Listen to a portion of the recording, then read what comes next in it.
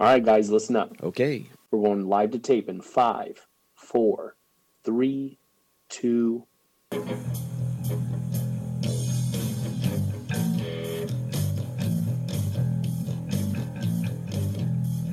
Tacoma Promotion presents the Tommy and Adam Hard to Name Podcast, starring El Gran Tommy Martinez and Mr. Adam Tate, executive producer Shay Big Bubba Martinez. And now, here's the greatest podcast, according to them, the Tommy and Adam Hard to Name Podcast. Excellent. I like it. Welcome to the Tommy and Adam Hard to Name Podcast, Season 2, Episode number 29. And that voice you heard is that of El Gran Tommy Martinez. And that voice you just heard is that of my rock and roll brother and the humblest guy that I know on planet Earth, Mr. Adam Tate. Thank you, Tommy, for the energetic introduction. What do you think about that, man? I'm practicing on my DJ voice. Did you take a nap? I did not. You got a little, no, last night. You had some good sleep last night. I did. My whole life is a nap. Oh, really? Of course. Oh, you're retired. Why rush it? That's right. There's no sense in anything that has to do with hurrying along. It just doesn't work like that, you know? No stress in your life. Yeah, there is some stress. Oh, is there? Yeah, of course. No. By the name of Wilda. Oh. That's my stress always, dude. Yeah. We're on The taskmaster. Yes, we are on full preparation mode for heading out to California next week. For what's happening? We're having the arrival of my grandson. Grandbaby number deuce. Grandbaby number 2, man. Yeah. Oh, wow. He will, God willing, and everything comes out very well. How's Monica? Is she She's excited? good. Is she Yeah. is she in pain? Is she a pregnant lady that is a complainer, whining? Oh, my back. Oh, my legs. Oh, let me lay down. Massage this. Put the heating blanket here. Get me the pickles and the peanut butter. I want to say. Is she one of those? Yes to all that. I don't know about the pickles and the blankets and the massages and stuff like that. But yeah, she's very pregnant. She's ready to have this baby. Okay. So Well, yeah, good. We didn't The give home a, stretch. We didn't give a lot of updates of the baby and Monica and everything else during this whole 9-month period. We announced. I would see we things announced on- it here, did we not? We said we'd be Yes. giving periodical. Oh, yeah, We did well, not. We failed to do that. We saw things on Instagram where she would hold a sign and say, "It's this many weeks." Yes, and the bump is yes. is to here right now. That's right. And Mr. Aaron Wilson, he's also scheduled to be there at the hospital. And Has he got leave all scheduled away I would for 30 imagine. days Yeah, or I so? would hope so. Yeah, I think they give him a pregnant husband leave. If that's called I don't know what's called. Paternity leave? Paternity? paternity. I don't know. I really don't know. But he's ready to go, and we will get there. We will be in California, and I will be back after Mother's Day. Mid-May, Yeah, I'll something be like that. Mid-May, yes. And Okay. I'll be out for 2 weeks, more or less. Okay. And then come back for a week. Then I'm headed down to Dallas. Wow. Wow. Is there another baby in Dallas that's being born? The first unofficial grandson, Mr. Little Bubba. ABC, always be cool. Little Bubba. Little Bubba, yeah. He has a tournament, or I don't know what it is. I will be there. Wow. You're going to go from infant child to somebody in competition supporting him from the sidelines. Isn't that Is that something? what you're doing? Wow. It's you have to do what you have You to have do. a lot of for- responsibilities as I a do. I have grandfatherly. Hey, Adam, wait a minute. That's my phone. It's probably one of my kids or grandkids wanting money or something. Hello? Hello? Grandpa? I don't know. It's fun. I mean, I was never a baby dude. I don't go Google Gaga. Everybody was a baby, so I don't know what you're talking about. I'm not those guys that oogle and Google over babies. That's not my thing. Are there guys that do that? I've seen a bunch of dudes do that. Really? Yeah. No, I wasn't that either. I never did the little baby talk. I always talk to him like a human being. But my sister has a theory about that. I remember that. She says, speak to them correctly so they may speak properly.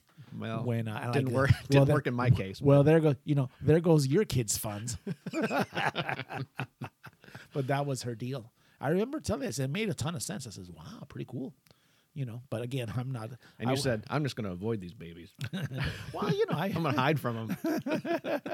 when Jeremy used to do number 2, you used to smell it, right? So I go running from one side and Monica go running to the next.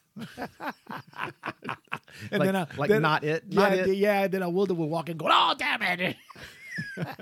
It stinks in here. What happened? What happened? Oh, you're changing them already. Okay. Meanwhile, he's got a diaper rash over here 'cause he's sitting in his feces for so long. Father of the year, I was not, and still am not. Now Monica can't run. She's going to have a future of many, many diapers Damn right. to be changed. Everybody's excited. You know what I'm saying? It's their first baby, too. And the other in-laws and everybody. How's Grandma? Grandma's really excited? Grandma's been, the deal with Grandma. You've seen all those. She's probably had a bag packed and all ready to go just in case something starts immediately. Yeah. We're changing the flight. We're going right now. Well, we would include me, and I don't think so. I'm flying on the 30th of this month. But you might miss the blessed event. I'm good. There's such thing as called video cameras and telephones and is this going to be on WhatsApp? They can just put it right on straight on the WhatsApp. Live. Yeah. Knowing Monica, I would not doubt that she wants to do a Facebook Live doing this. So. She's done everything else on Facebook. That's right.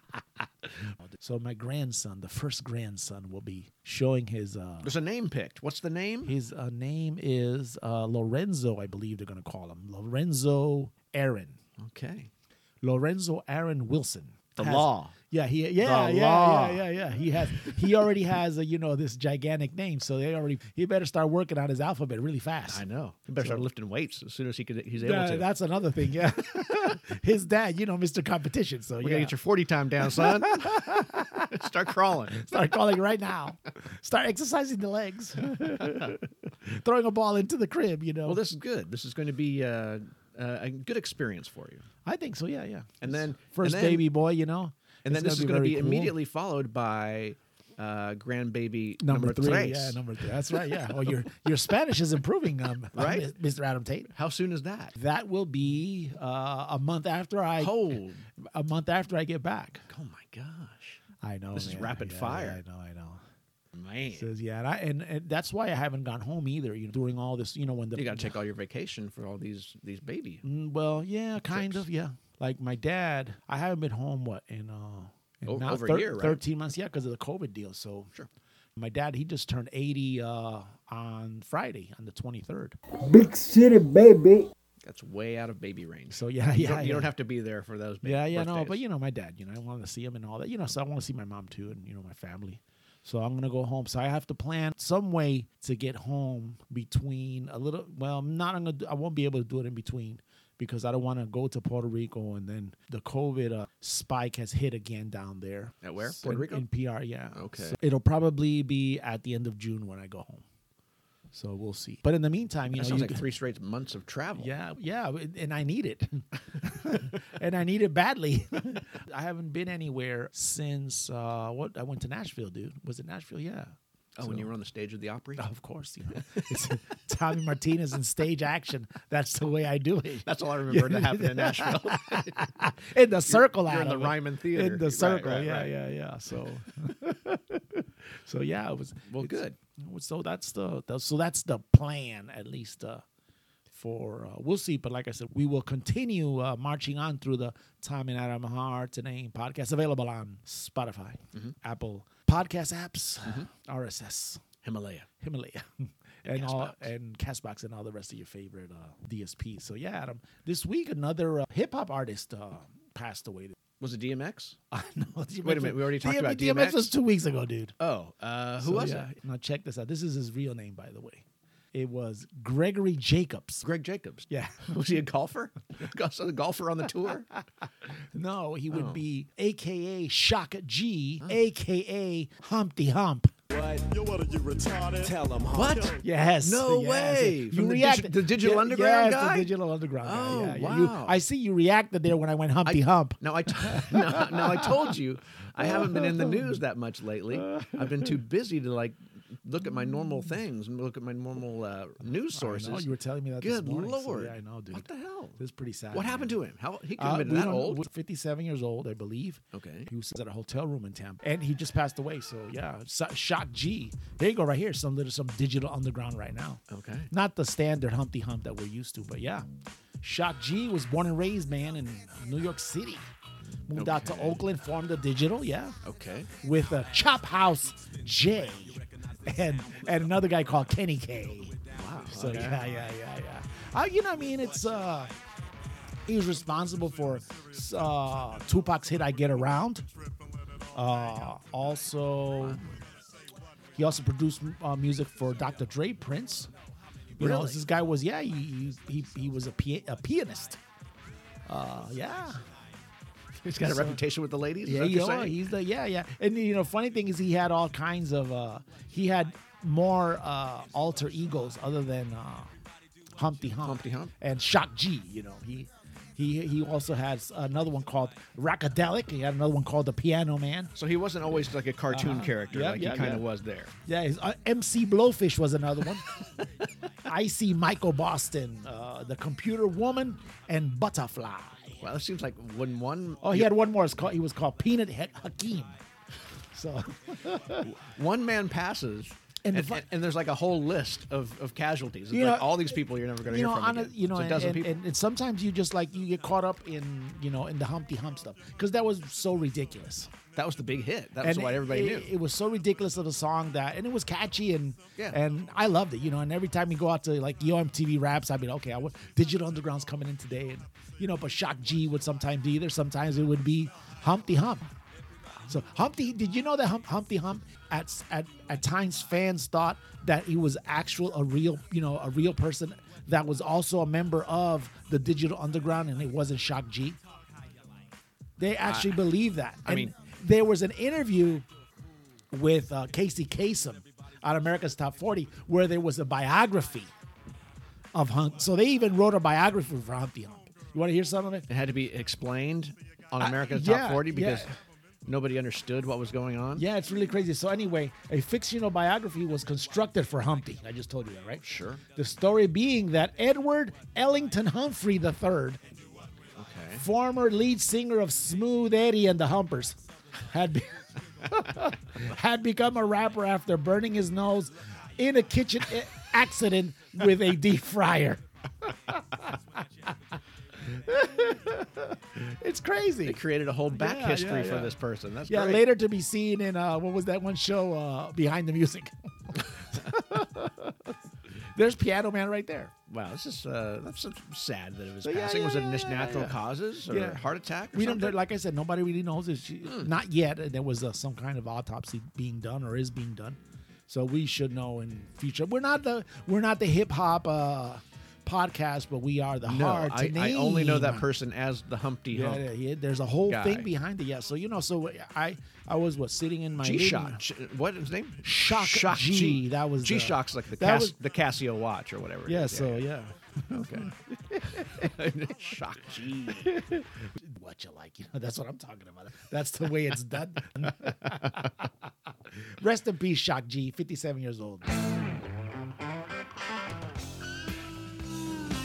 He hadn't been passed for very long, right? So there wasn't a lot of smell. Well, no. That's cruel. That's cruel, Adam. Leonard Skinner, that smell, baby. That's right. I love this. The start of this song. It's pretty cool. Whiskey bottle. Yeah, anyway. This is one of the good ones. Good morning, Adam. Good morning, Today Tommy. is April the 24th This is correct. of 2021, buddy. Beautiful morning out there. It's absolutely beautiful. It got a little colder this week. Did you check Yeah. that out? We had periodic nice days. We had like, was it one day earlier this week that we had like the snowfall? We had it on, I want to say Wednesday, Tuesday. Yeah, it I was on my motorcycle on Monday, dude. Short sleeves, no Yeah. coat, nothing. Next day, snow, scraping snow. 29 degrees, It was dude. ridiculous. Yeah. And what is it? We're gonna warm up today. I think in the 60, 65. Jay has some kind of a diaper dude party where the guys bring diapers. Yeah, Are you kidding? For the new baby, it's like a dude. It's like a dude. What is it like a guy baby shower? This is not I necessary. know, isn't that nuts, man? Why are we doing He this? said, Dad, don't do anything on Saturday afternoon. I said, wait, hold up a minute now. It all depends on what time Adam gets here. Sometimes we go over, you know? I don't think so. It's sometime this afternoon. You can't rely on me to show up on time. No. Sometime this afternoon. And if he can't make it in, we're recording tonight. Nobody told me to bring diapers. I didn't know. I didn't know. You wouldn't be going over here. We couldn't be doing the podcast first. I love my new granddaughter that's coming, but, hey, the podcast is also important, She's not here yet, you know what I'm saying? That's right. Anyway, Adam, again, good morning, buddy. It is National Sense of Smell Day, dude. Okay, good. It's a good one. Ooh, that smell, Leonard Skinner. Now, this is generic. I mean, it's not like good smelling day or bad smelling day. It's just a sense of smell. Sense itself, yeah. You walk out the door and you want to know, what happened here. How come nobody picked up this dog mess or something? And especially if you stepped on it. Yeah. Your sense of smell would alert to you. That would create a plume of fragrance. Yes. And it would go right to your olfactory senses. That would be a rise of stinkiness. Yes. Yes. So, yeah. National Sense of Smell Day. Sense of Smell Day, yeah, held the last Saturday of April. National Sense of Smell Day celebrates one of the 5 senses. Now, this is insensitive to people who have recently contracted the COVID because their sense of smell That's right. is gone. Yeah. They can't appreciate anything on this day. They'll be sad today. Yeah. Our sense of smell is more than a way to know when dinner is ready. Yeah, I would say so. Yeah, sure. It also plays a role as an early warning system, triggers memories, and interacts with our other senses.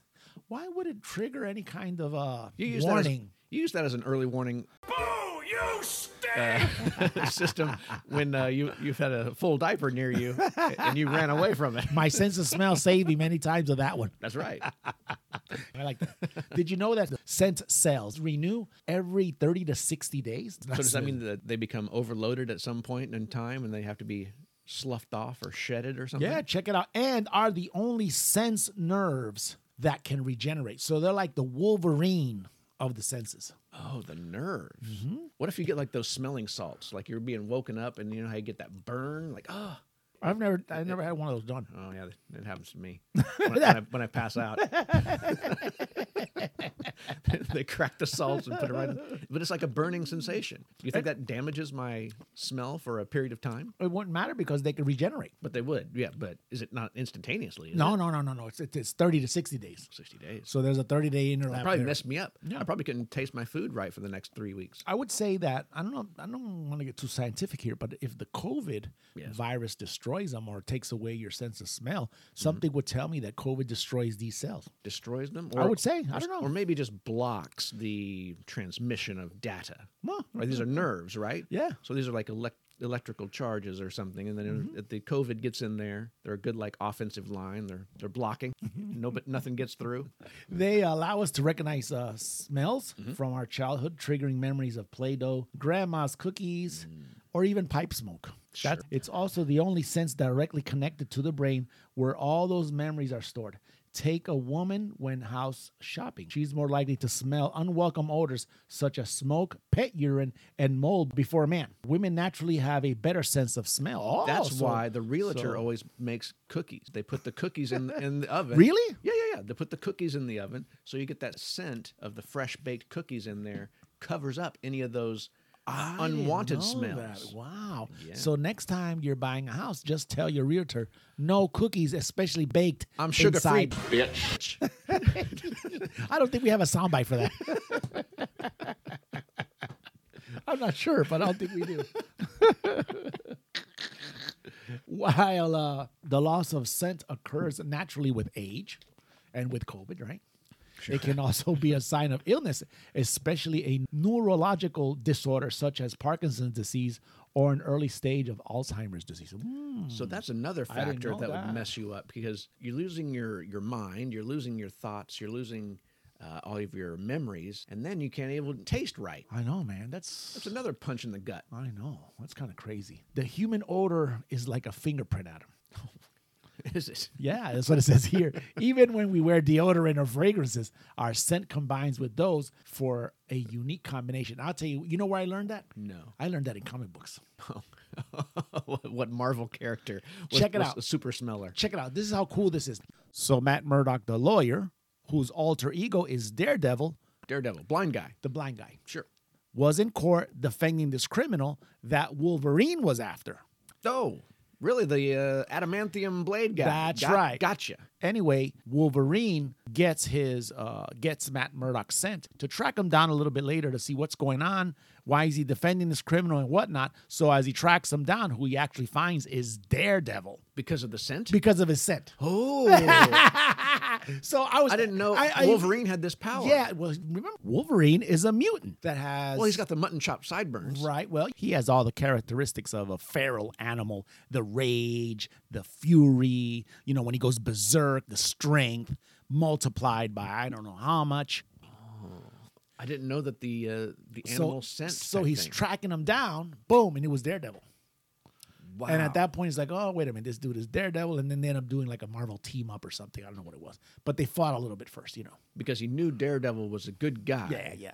But he was tracking his scent. It was. I still see. remember that, man. This has been like 45 years I read that shit. But I still remember. I said, oh, that made totally sense. It's like I had that science class illumination moment. The gates of heaven and the clouds opened up. Like, oh, wow, science. Now I learned something Now, have you from a comic book. have you ever known anybody that sight unseen you would know that they were in the room because of their smell? You know what? That you say that. Not in the room, but when you're in the field, when you're in the army, you're in a tent or something like that. Yes. And you always got that one asshole that doesn't want to take a bath. Doesn't want to shower. Yes. Sometimes you're unlucky and you have two assholes that don't want it. And you also have the asshole that snores like crazy. And he has a particular aroma. He has a particular, yes, I can Yes. tell you that, yeah. While I'm sleeping. You're trying to sleep. And it wakes you up like, 'cause you're- oh, man. Yeah, that sounds about right. So you're right. I didn't even think about that. Wolverine in the army. What can I tell you? What a night for flashbacks. These are things that you know a lot about. How to observe sense of smell day out. How do you do that? Museums, children's museum, and science centers across the country participate in celebrating this holiday by offering hands-on activities and informational displays about the sense of smell. I thought you'd just go to like the candle barn and smell all the varieties of candles, and you'd say, "Oh, this is lavender. This is very nice. Oh, yeah. this is rose petals." You could do all kinds of stuff, yeah, because you could get lemon peel, and you could smell vanilla extract and coffee grounds and toothpaste, chocolate, oil, sawdust, flower petals, stuff like that. I'm sure. Why don't you pour some of those coffee grounds around? I want to smell them. Don't you love how coffee smells? I do love how coffee smells, I love it. but I don't see the reason to. I guess you could set up little canisters of them, blindfold people. You present it to them I guess. under their nose. You can say, "What is it?" And you'd be able to like do the selection of scent. That would be a good game. I think without knowing it, I think I celebrated Sense of Smell Day with my kids. How did you do this? It was called the fart game. You fart on their you fart on their heads and you see them run. Except back then, They're not enjoying the smell. it's You got to savor the smell. except Adam, that day there was no hashtag that says sense of smell.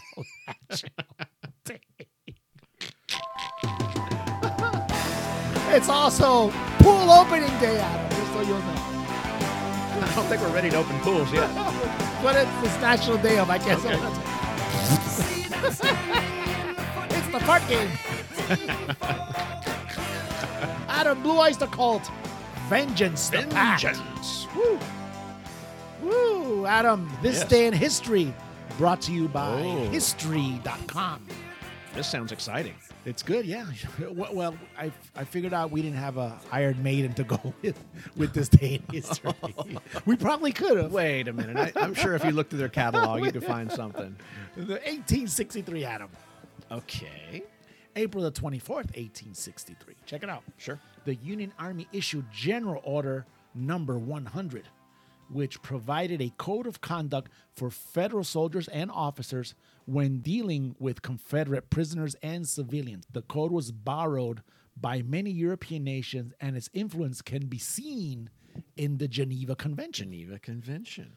This was the genesis of how to treat prisoners of war. Uh-huh. Wow. This is the forefather. It's kind of fitting that it's in a civil war. I mean, you're battling your own people, your own countrymen. It's fitting that you don't want to mistreat them to that degree. Exactly. So it's good that its basis is in that type of an event. You know, especially after the war's over, you got your own country to reconstruct. Yeah. Hello. You don't want to say, oh, yeah, the torturous assholes up there in the north. Yes, exactly. The orders were the brainchild of Francis Lieber, a Prussian immigrant whose 3 sons had served during the Civil War. Wait a minute. What? Lieber? That sounds like a German. Yeah, well, yes. What? Yeah, I know. Holy crap. Sit- Where did that come from? I was getting there, but you already jumped ahead of me. Oh, shit. Yes, the same ones that were on that stage at Madison Square Garden. He should have stayed in quote-unquote Prussia and had influence over there. That's what he needed to do. He had 3 sons. 1 fought on Confederate side, 2 fought on the Union side. Just because of where they lived in the States? Yeah, because one of them, I think the one that was on the Confederate side he was in Virginia. So, yeah. Yeah. Lieber was a scholar of international law who took a keen interest in the treatment of combatants and civilians. He wrote many essays and newspaper articles on the subject early in the war. Mm-hmm. So this guy was a scholar, right? You know. So this was adopted by the Union Army. Did they agree on the Confederate side to kind of the same rules? It doesn't say here.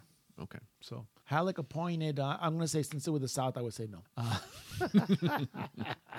Halleck appointed a committee of 4 generals and Lieber to draft rules for the Civil War. The final document consisted of 157 articles written almost entirely by Lieber. Oh, wow.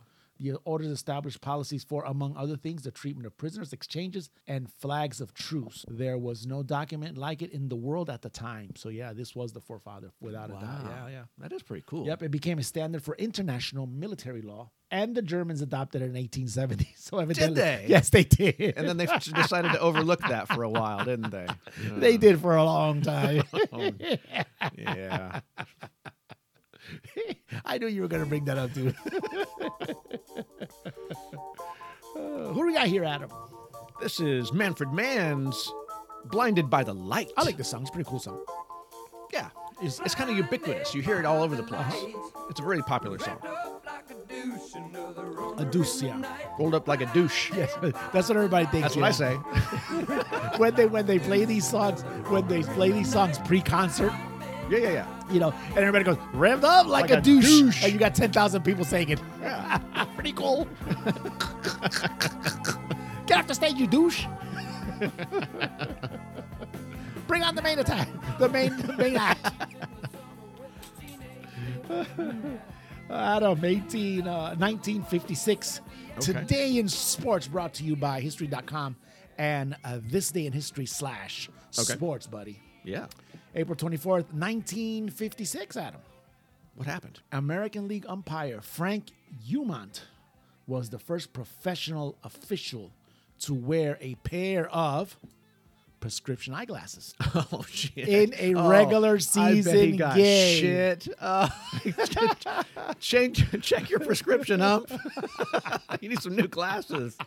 Oh, they're piling shit on that guy all over the place. And this is a famous umpire. He was the home plate umpire at the game that Reggie Jackson, I think, hit that transformer. I want to say in Detroit. He was also the home plate umpire. That had to be like 77 or something like that. This So is it was when another 20 years. So this is when he first started. Yeah. Wow. So and he was the Reggie Jackson wore glasses too. He did. Glass brotherhood. I don't think he has to make a call, especially with Reggie Jackson slamming the ball out of the park. it was foul, Reggie. Yeah. No. Let's go check on that transformer to see where it is exactly on the field. wearing glasses back then, Adam, was still a stigma. Yeah. In public, yeah. Especially among sports types and macho professions. Some guy's making an in and out So, decision, you know, on the diamond. I thought Holy crap. As I went through all of them this week, I said, wow, that's pretty cool. You know, why would they point this out? And then that I actually researched a little further. And yes, it was very stigmatized, you know. But he said, you know, I need him. But he had corrected vision, so I he have- probably saw better than all the other umpires out there. I have to make the right calls, you know, things like that. So that's how serious this guy took the play. And, you know, sometimes those umps are making calls that you're going like, what the hell? You know, you're out here, whatever, X amount of feet away. You could still see that was a ball, you know? Sure. And they'll go, you know, head over ass going, and it's a strike. They got to call back to New York now.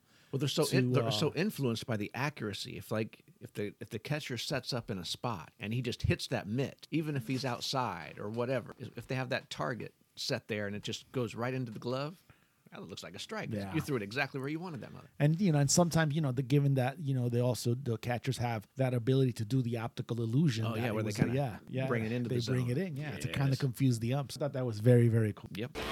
Today it's right.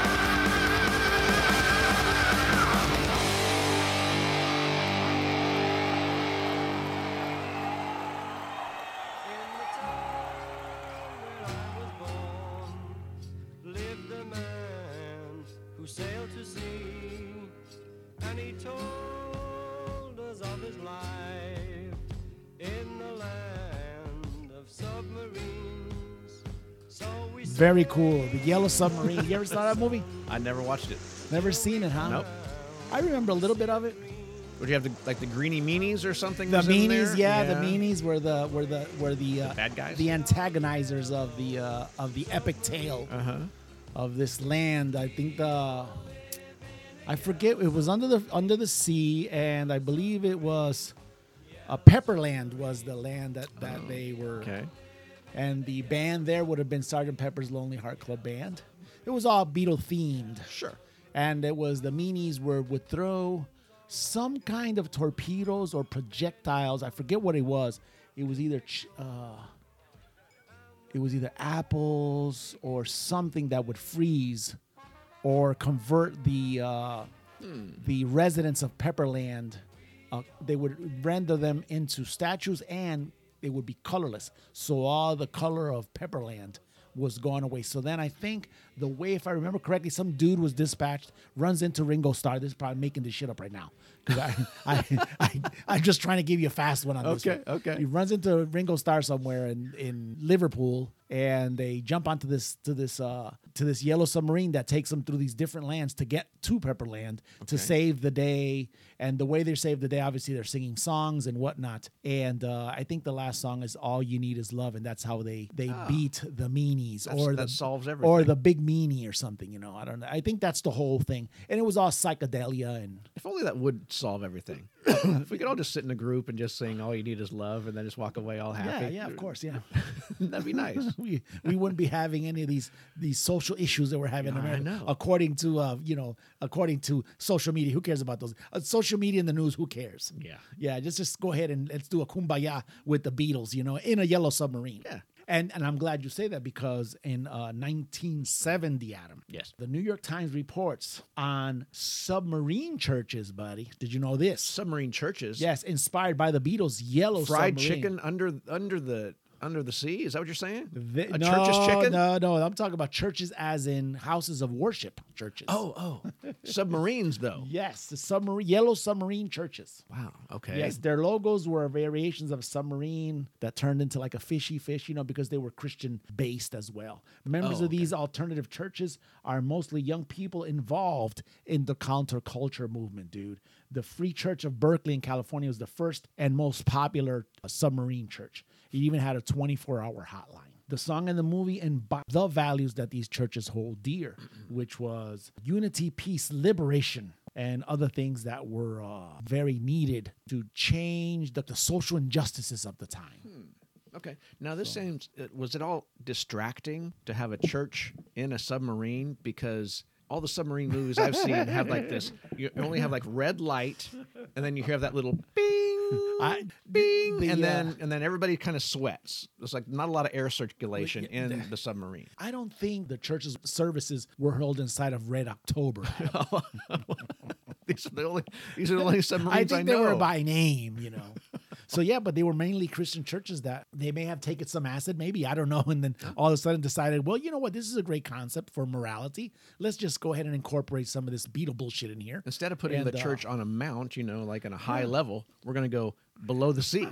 We're going to get farther away from God and go down. It wasn't literal, Adam. Oh, But at the end of it all, these churches mostly all disappeared and or turned into where social counselors and whatnot were providing assistance to the public. wow. So they had a good purpose at the time. Maybe we need to bring back these submarine churches. I don't know yet. Exciting. We could bring some of this back anytime. Oh, 24/7. That's a hotline too. The Boston hotline, baby. Smoking. Smoking.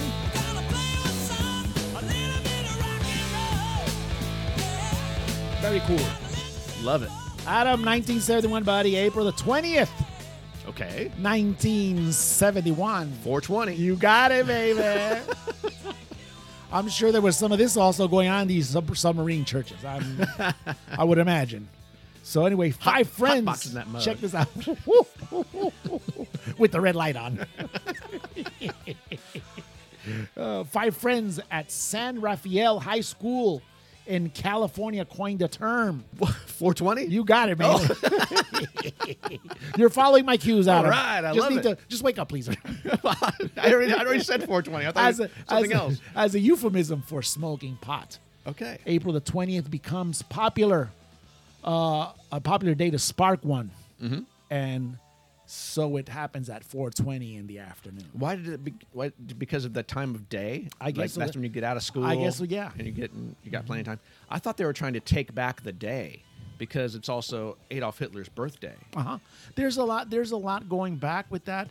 I was reading that some believe it was the police code for pot smoking. We have a 420. We got a in 420 progress. over here. and that's not true.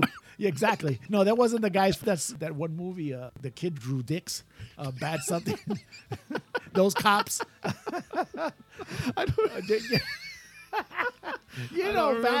Bad somebody. Anyway, I'll remember in a minute. Okay. That guy Noah somebody's in that movie. Bad company. I don't know. We'll remember in a minute. But those are what I'm saying is what I'm trying to say is it's not those cops, Adam. Okay. All right. It's not those cops. No. Smoking clocks in, Adam, at 4 minutes and 20 seconds as well. Oh, do you think they planned this? What do you think about that? Wow, that is great. 420 is celebrated as the day of stoner culture. That's right. So that's the main thing. So everybody who's a stoner that day would take it as their holiday. It's like a meme now. It's like 420 is all about this meme thing. Like you could buy like this Dogecoin cryptocurrency, and we were going to send it to the moon on 420. That was the plan. You think so? I think it bottomed out. I personally think that 420, you went out there, you did your thing, you smoked your loco weed, your crippy, whatever you want to call it, all the names that they're called now. There's like 20 varieties of rock musicians or rock bands that strain of weed is named after them. Okay. So yeah, Kiss has one. I'm sure Snoop Dogg has a No, line. I don't know if they were. I'm sure he does, but these were rock bands. So there's like one called Motorhead. There's one called. Okay. Yeah, so it's after these rock bands. So nothing that they own is just named after. Yeah, them. it's named after. Oh, I see. Yeah. And just FYI, Adam. Okay. 421 is a surprise urinalysis test day at work. And 422, Adam, Yeah. is you're unemployed for smoking dope, you dumbass. Oh, damn it. Settle down, class. It's this week's Rockin' Higher Education lesson on Led Zeppelin 101 with Professor Adam Lee Tate. Settle down.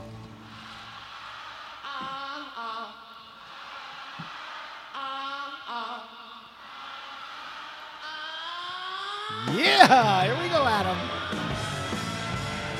Woo, that's good stuff. Oh, this is a song we know. Is it that segment already? Is it time to leave? I think we fast forwarded a little bit.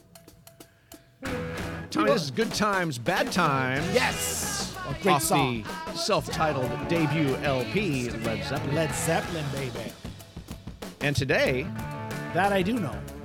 well, That I do know, Professor Adam Lee Tate. today we're going to talk about this particular song. April 5th, 1970.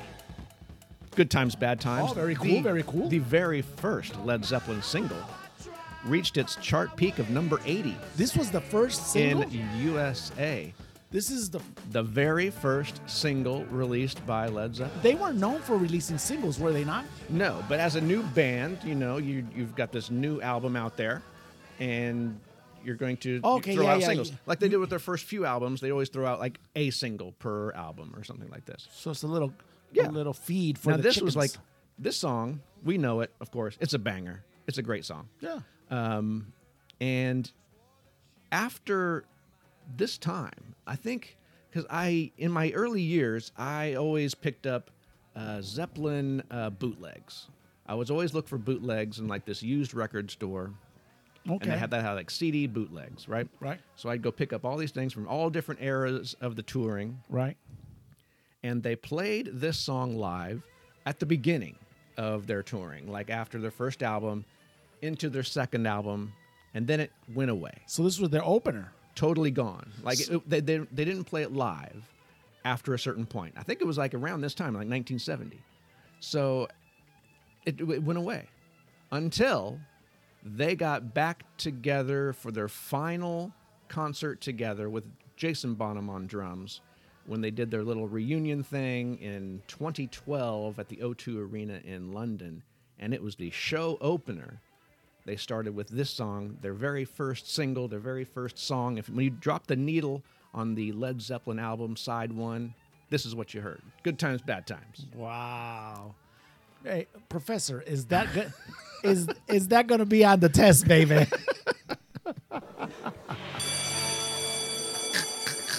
Class dismissed, baby. It's this week's Rocket Fire Education. That's a very cool fact, dude. Yeah. So I shit. That's what I'm talking about.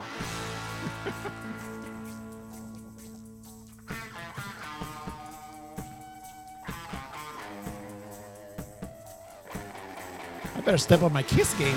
Yeah. Good stuff. Adam, Alice Cooper with Elected. 1973, Adam. April the 21st, 1973. Powered by a gnarly stage show. And the tracks No More Mr. Nice Guy and this one right here, Elected. Yeah. Alice Cooper's album, Billion Dollar Babies, hit number 1 in America, dude. Wow. Then it hit number 3 in the UK. This is 1973, baby. That's way back then. That's a lot. Wow. That is absolutely crazy. I saw recently that there's like it's a small festival somewhere. It's going to be hosted by Eddie Trunk. And I think Alice Cooper Is it is like small? because Alice Cooper is like the lead act on this festival, and I'm not sure where it's at. But I Oklahoma? saw, but I saw some. Is it Rocklahoma? No, I saw some information on it. It was on Twitter. I don't know the location of it. I should have looked more closely, but I didn't. You weren't thinking. But anyway, you weren't Alice thinking about Cooper- our listeners. There, Alice Adam. Cooper Shame on you. just put out that new album, that Detroit Stories, I think. Yep. So now he's going to venture out and begin the touring. He's been promoting it, so Yeah. I would say Alice Cooper's a great candidate for the Orpheum, dude, as a main act. His stage show would fit that small stage that they have there. It's not that big, is it? I mean, I don't know how much he wants to do with that. I mean, I don't know. That's his stick. That's his thing. I know it would be cool to see him though. Just Yeah. maybe just do I don't know, guillotine stuff. I don't know, guillotine. Well, you got to have the big Frankenstein come out and all that stuff too. Yeah, that's true. Yeah. You're right. I take that back. I'm a lumberjack and I'm okay. I sleep all night and I work All right, Adam. Adam, Let's hear some more about these lumberjacks. Cut down trees, I eat my lunch, I go to the lavatory. On Wednesdays I go shopping and have buttered scones for tea. We won't get to the part where he's wearing high heels and all that no, other we don't stuff. want to do that. We don't want to do that. Not yet. It's too long. Monty Python. Anything that we could get with Monty Python in here, I will. That was classic. So yes, Love it. Guess what? Who they sang this one with? I only know because it is written for me on my research. George E. Harrison. George Harrison, man. George Harrison joined Monty Python, man, during their performance of the Lumberjack song, man, at the New York show. Isn't that cool? Harrison blended in as a member of the chorus. Now check this out. Dressed as a Mountie, man. Is that cool or what, man? Now he had, I think, have we brought up on this show his relationship with Python? Because I think I funded. I have never heard you speak about that. No, I think he helped the troop. He helped fund the movie of Life of Brian, I think. Why did I know that? Or maybe it was the Holy Grail. One of the two. They were short funds, and he volunteered the funds to get the movie done. Wasn't the first one the Holy Grail? Yeah, I think so. It might have been that one. I can't remember if it was that one or the other one. But you would think that they would have highlighted that a few times already, especially during having seen it that many times, or maybe he just wanted to a keep documentary. Maybe he wanted to keep it low key. He wanted to keep it about the Monty Python troupe of actors. He said, "I'll give you this money. Just try to keep it out of the press. You guys go out there, perform, make us laugh. I love you guys." I think that's pretty cool because you know that I wanted to say that Steve Martin had a relation with the Eagles. And that's, on this side of the Really? Yeah.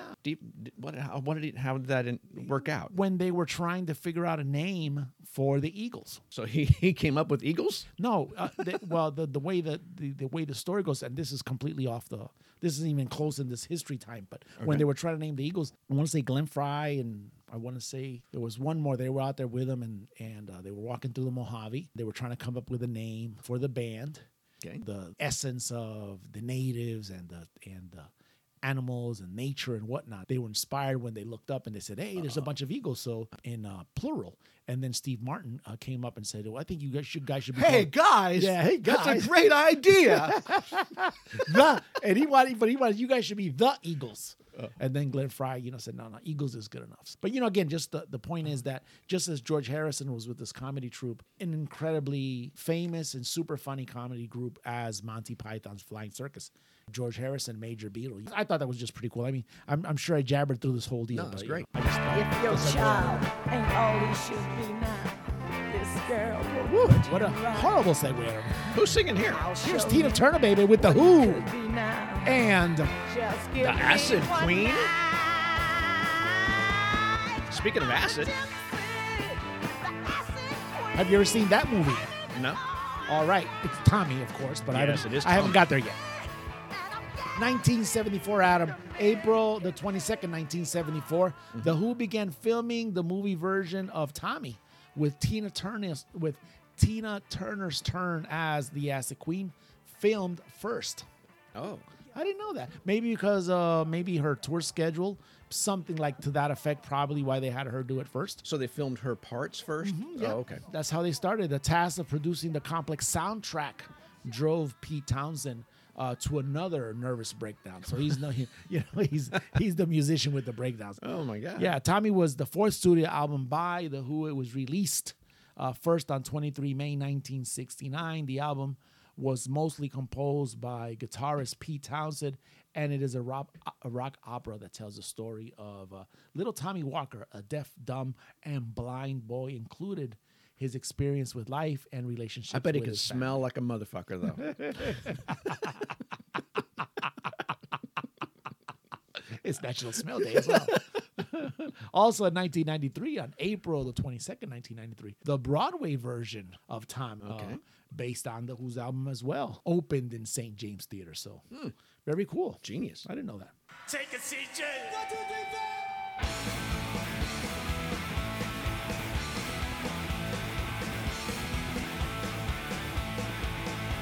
Adam, we all know who this is, baby. This is the know. Ramones, 1976, baby. Uh-huh. April the 23rd, 1976. Matter of fact, they had a version of Elected as well. Oh, yeah? Oh, we could have used that version? We could put them side by side. Yeah. The Ramones released their self-titled debut album, the punk rock landmark, filled with frantic 2-minute songs like this one right here, Blitzkrieg Bop, and The Beat. And Beat on That Brat was the other one. Thus, being credited with creating the punk sound. We spoke about the Ramones last week with Joey Ramone's death. Mm-hmm. So I thought I'd throw that in there. It was really cool. So Yes, these songs are all like real just rippers, just for like a minute and a half. there's also And yeah, it's done. if that 2 minutes is too long. These guys and Iron Maiden's What, formula. you want to say more? Yeah, What? these guys don't go into that formula. No, not at all. This weekend. Oh yeah. Kiss.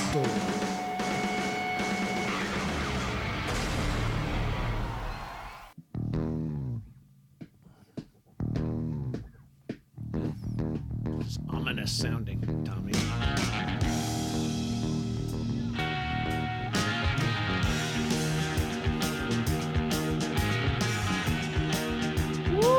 Tommy, let me guess. This is your song. 100,000 years, baby.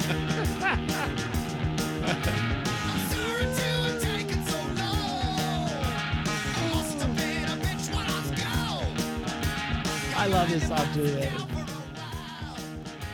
Woo! Adam, April the 19th, 1985. Okay. Kiss releases All right. Kiss Animalize live, uncensored, baby, on VHS. Oh, wow.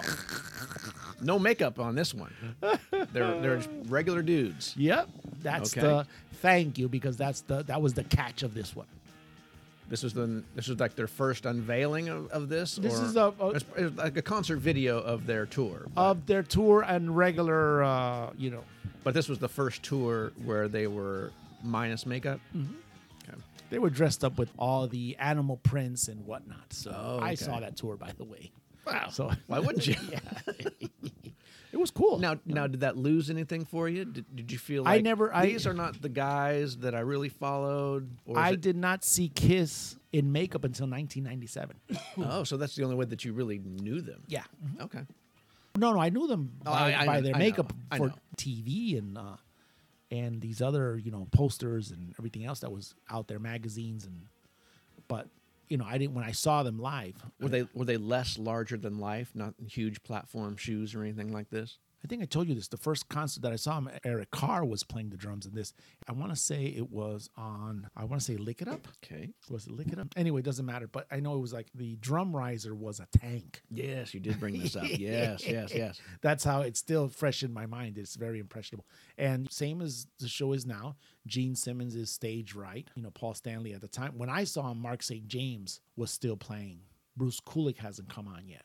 But did they have the stage theatrics that they had? Was there blood spitting Oh, and all this stuff? absolutely. Yes, a Kiss show, okay. dude. Yes, absolutely. Okay. Yes. Oh, that's the important things. That's never going to fail. I thought that was just the duty of the demon to spit the no, blood no. and the fire. And all Fire that stuff. breathing, the whole deal. Yeah. The costumes don't make the superpowers. It's the people that make the superpowers. Oh, you know what I'm okay. saying? That's the word. Also on April the 24th of, I want to say 1992, Eric Singer played officially his first show with Kiss in a club up there in San Francisco. And he held the So- seat for the whole time He, since? after Eric Carr, Yeah. Eric Singer came on and finished or did almost all the drumming on, I want to say Revenge. Oh, okay. Domino. Domino. Yeah. Every time I look at you, the song Unholy. Oh, yeah. It's a good one. That's a good, Unholy. that's a good one. Yeah. I Yeah, like that so one. and then after that he came off again to give it back to Peter Criss Peter Criss because for they the were reunion reunited. tour, Then after yeah. that he came back again. So his first official stint though was back in 1992. Then he came back twice after that. So very cool, I think. So Yes, very good. Very good. that's our day in history.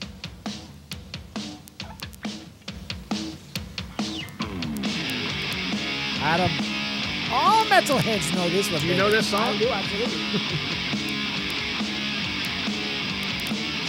MTV's Headbangers Ball. There it is. Yeah. I was reading it this week and I said, wow, 1987. April the 18th, 1987. MTV finally acknowledges the existence of heavy metal. Heavy metal. That's right. And yeah. gave them a little Yes. 3-hour segment. With the debut of Headbangers Ball, a weekly show dedicated to the heavy metal genre, which is really hard rock genre, stuff like that, which is now classic rock. Now, was it initially just hosted by guest artists? Yeah, kind of. Okay. In a ways, it was a musical television program consisting the hard rock music videos from well-known artists at the time. According to the unofficial fan site, the inaugural show featured clips by Cinderella, Sure. Dokken, Fits the genre. White Snake, good. Accepts Balls to the Wall, Kiss, Tears Are Falling, Love it. and Poison, Talk Dirty to Me, amongst others. It was also hosted by none other than Lemmy. The first episode? That's right. Yeah. No way. Yeah, How come he didn't say Motorhead? They didn't play anything from Motorhead Yeah, they on did. there? Oh, okay. They were in humorous form when they did it, so they were kind of like, How blasted was he? Wasn't he drinking probably. whiskey the whole time? He was probably pretty bad, yeah. He started one segment wearing swimming goggles. Okay. So yeah, I agree. Headbangers Ball. I enjoyed Headbangers Ball. It was really good. It was what? 3-hour show. Was it Saturday night or was it? It was Saturday night. Saturday night. Yeah. Saturday nights. Yeah, that was my favorite time to watch the MTV. That's Man, for sure. 1987. You were what? 12 years old? 12, Maybe. 13 years old? Yeah, 13. I was already in my 20s. They would have played this for sure, Adam. You think so? Absolutely. Axl Rose with Queen, baby. In the concert to life, we will rock you.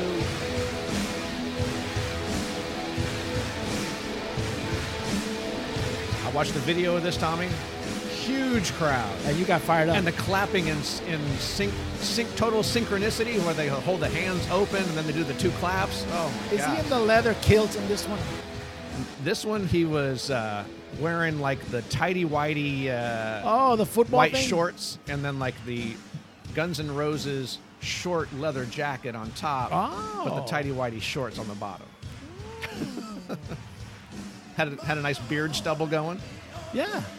Says the remaining members of Queen held a concert for life, Adam, at Wembley Stadium in London. It raised money for AIDS awareness in honor of their fallen frontman, the late great Freddie Mercury. Dude. Yeah. In that concert also played was David Bowie, Elton John. As you already know, Guns N' Roses actually did a set. George Michael, Metallica, etc., etc. It was a really good. I have it in VHS around here somewhere. VHS that you purchased, like the whole concert? Yes, yep, yeah, I sure did. Man. It was really good, man. So that's really good. They actually, I think, it showed it on MTV as well. That's where I think I first saw it. Then I had the VHS of it. Yeah, I caught parts of it. I wanted to see people. Did they have multiple venues, or was it all in? No, it was Wembley just Stadium? it was in Wembley. Yeah, the whole thing was in Wembley from top to finish. Can you imagine the after party? But can you imagine just the party period going through those few days of these musicians all getting together? It has to be mind blowing. Do you think that's the way it worked, or do you think that artist comes in, they sit in the backstage for a second, go on stage, play their set, and then they leave? I think it was Or do you think they hang out? I think it was too huge not to hang out. I mean, We're maybe. speculating on this one, but Yeah. I would think that just you don't get that many powerhouses other than maybe a Farm Aid or a Live Aid or something. Sure, like that. But this was specifically to honor one guy, which was Freddie Mercury. There had to be something. Now that all participated, I don't think so. You had bands that weren't even getting along, so why would they even do that there? Exactly. Just because.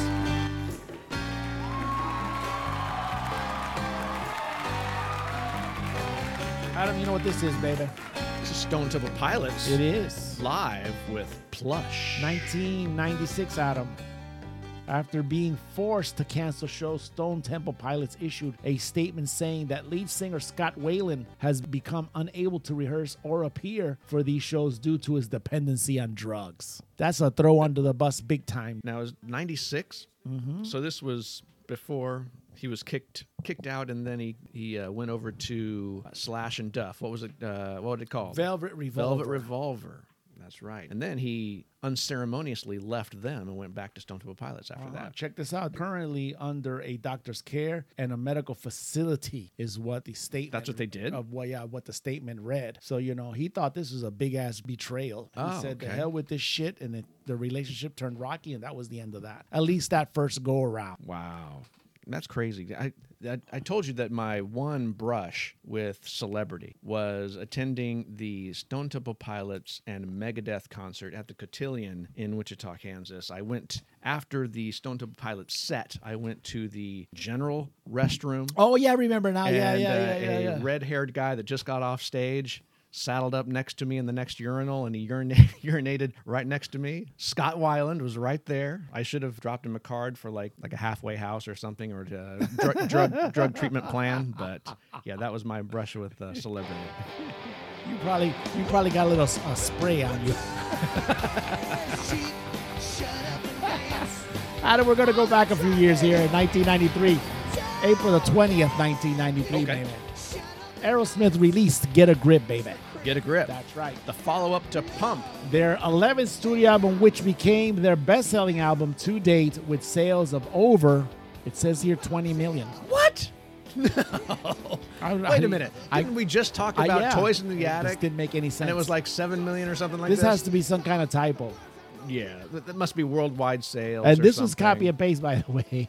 The album, which featured hits Living on the Edge and Crazy, also featured guests Don Henley and Lenny Kravitz. Did it? Yep. I didn't know guys were featured on the album. I know that. And I have it around here somewhere. I know. I have it too. And it's the one that has the nipple, cow, yeah, nipple the piercing cow. on the cow. Yeah. There's a song on there by Joe Perry. It's like Gotta Love It or something. Where it's the Joe Perry. He gets to sing a song every once in a while. That's my favorite song on the whole album. It's fantastic. Yeah, that CD, I actually won it on a KICT 95. Did you? Yeah. Mm-hmm. How How did you do that? They had some show on Monday nights that was called Like It or Launch It. Oh, yeah? I would call in every once in a while and I would win. I don't know what it was, but I had that luck. I'm going to tell you another story. I forgot the guy's name, and I remembered his name not too long ago. Because I ran into Jan Harrison, the former DJ in the morning show. Sure. Yeah. And she was doing some promo around town. I don't know what it was. Anyway. And I asked for this guy. I remembered his name. I can't remember exactly his name now, but every once in a while it pops into my head. I know I was hanging out in San Antonio. Okay. I was sitting down there. I guess it's the Alamo Plaza. Have you been down San Antonio? I have. The River Walk area? No. No. This is close to the Alamo. So it's a Okay. little, Sure. it's a plaza, has some, bars and whatnot. I had parked my car in front of this bar. We're going to get something to eat. And this guy comes out and he says, Sedgwick County, Kansas, because he could see the sticker, the SG, and a sticker on my license plate. And I recognized the voice. Says, "Hey, you're the DJ, whatever his name was." He says, "Yeah, that's me." And we sat down to talk, and we started talking about like It or Launch It, and this other In San Antonio. in San Antonio of all places. Wow. So then he said to me, he said, "Hey, when you're in town, come on by, and I'll see what I could get for you." And I said, "Sure, that'd be cool." So I actually did take him up on it. And that's when they had the station out there by where the Cotillion is, out there on 153rd or whatever that is out there. I don't know what that street is out there, or that road or whatever it may be. Way out west. So it was out there, yeah. Okay. So I got to go in there a couple of times, and it was really cool. So Wow. that's my brush with DJ greatness, DJ celebrity here in town. But I'm flashing back like last week, because this CD I won it on Like It or Launch It. I just remembered that like right now. So yeah, I don't know. It's really good. This is turning into Tommy Flashback podcast.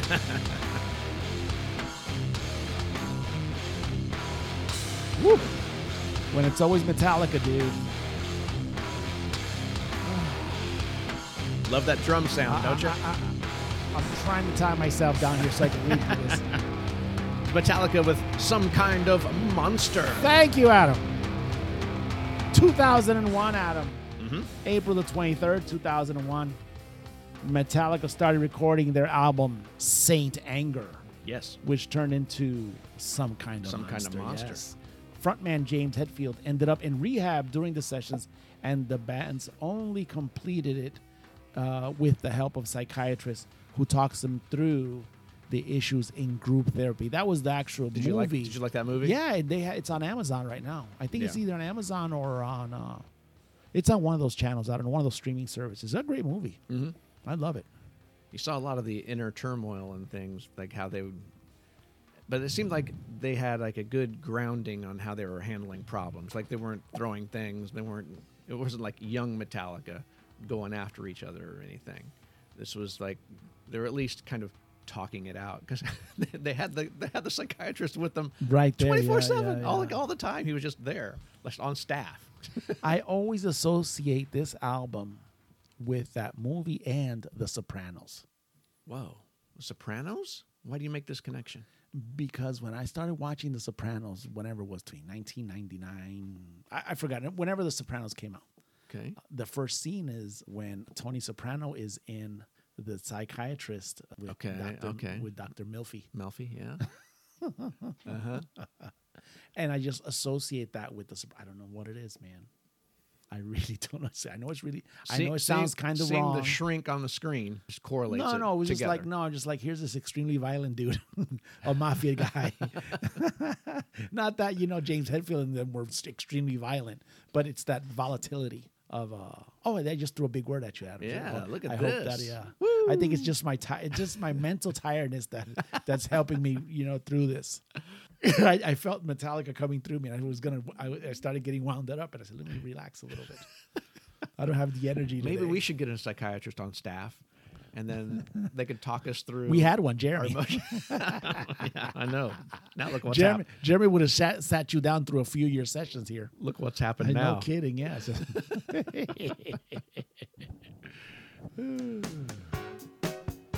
Oh, cool song. Michael McDonald's singing on this one, right? What a Yeah. Fool Believes by What the a Doobie Fool Brothers. Believes. That's right. Hey, you fool. There's always a big joke of Michael McDonald, the white dude with the black voice. Now check this out.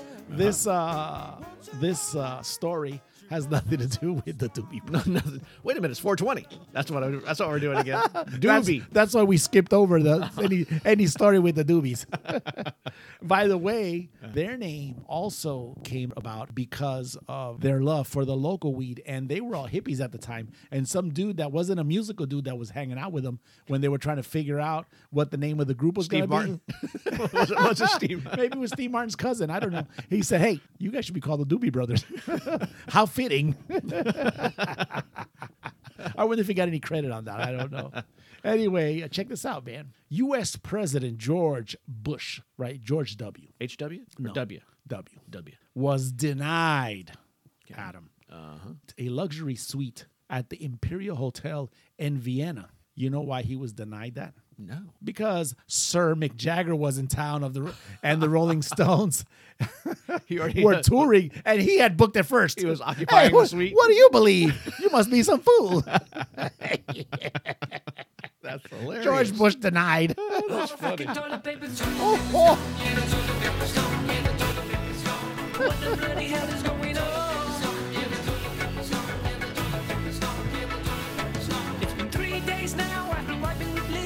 Holy God. We go to a U.S. president being denied to toilet paper. The toilet paper's gone, Tommy. Oh, 2007, Adam. April 24, 2007. Sheryl Crow said a ban on using too much toilet paper should be introduced to help the environment. Where was Sheryl Crow last year? Do you think she was having She's some kind of a nervous breakdown with all the toilet paper disappearing from the racks? Well, she doesn't want the toilet paper, right? So she wants the racks cleared. She doesn't want people to use the toilet paper, apparently. It wasn't because of a ban. Now, who decides how much toilet paper is right and what is wrong? I don't know. The singer suggested using only 1 square per restroom visit. 1 square? What? That's right. Except, of course, What's that going to do? check this out. On those pesky occasions where 2 or 3 could be required.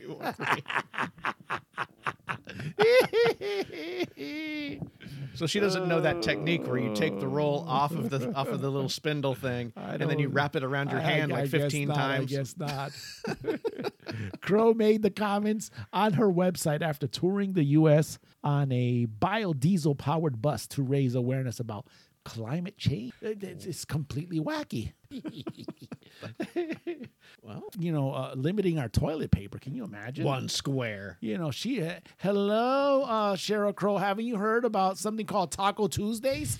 It's burrito action, baby. Here's a song for Sheryl Crow American Idiot. from Green Day. How fitting.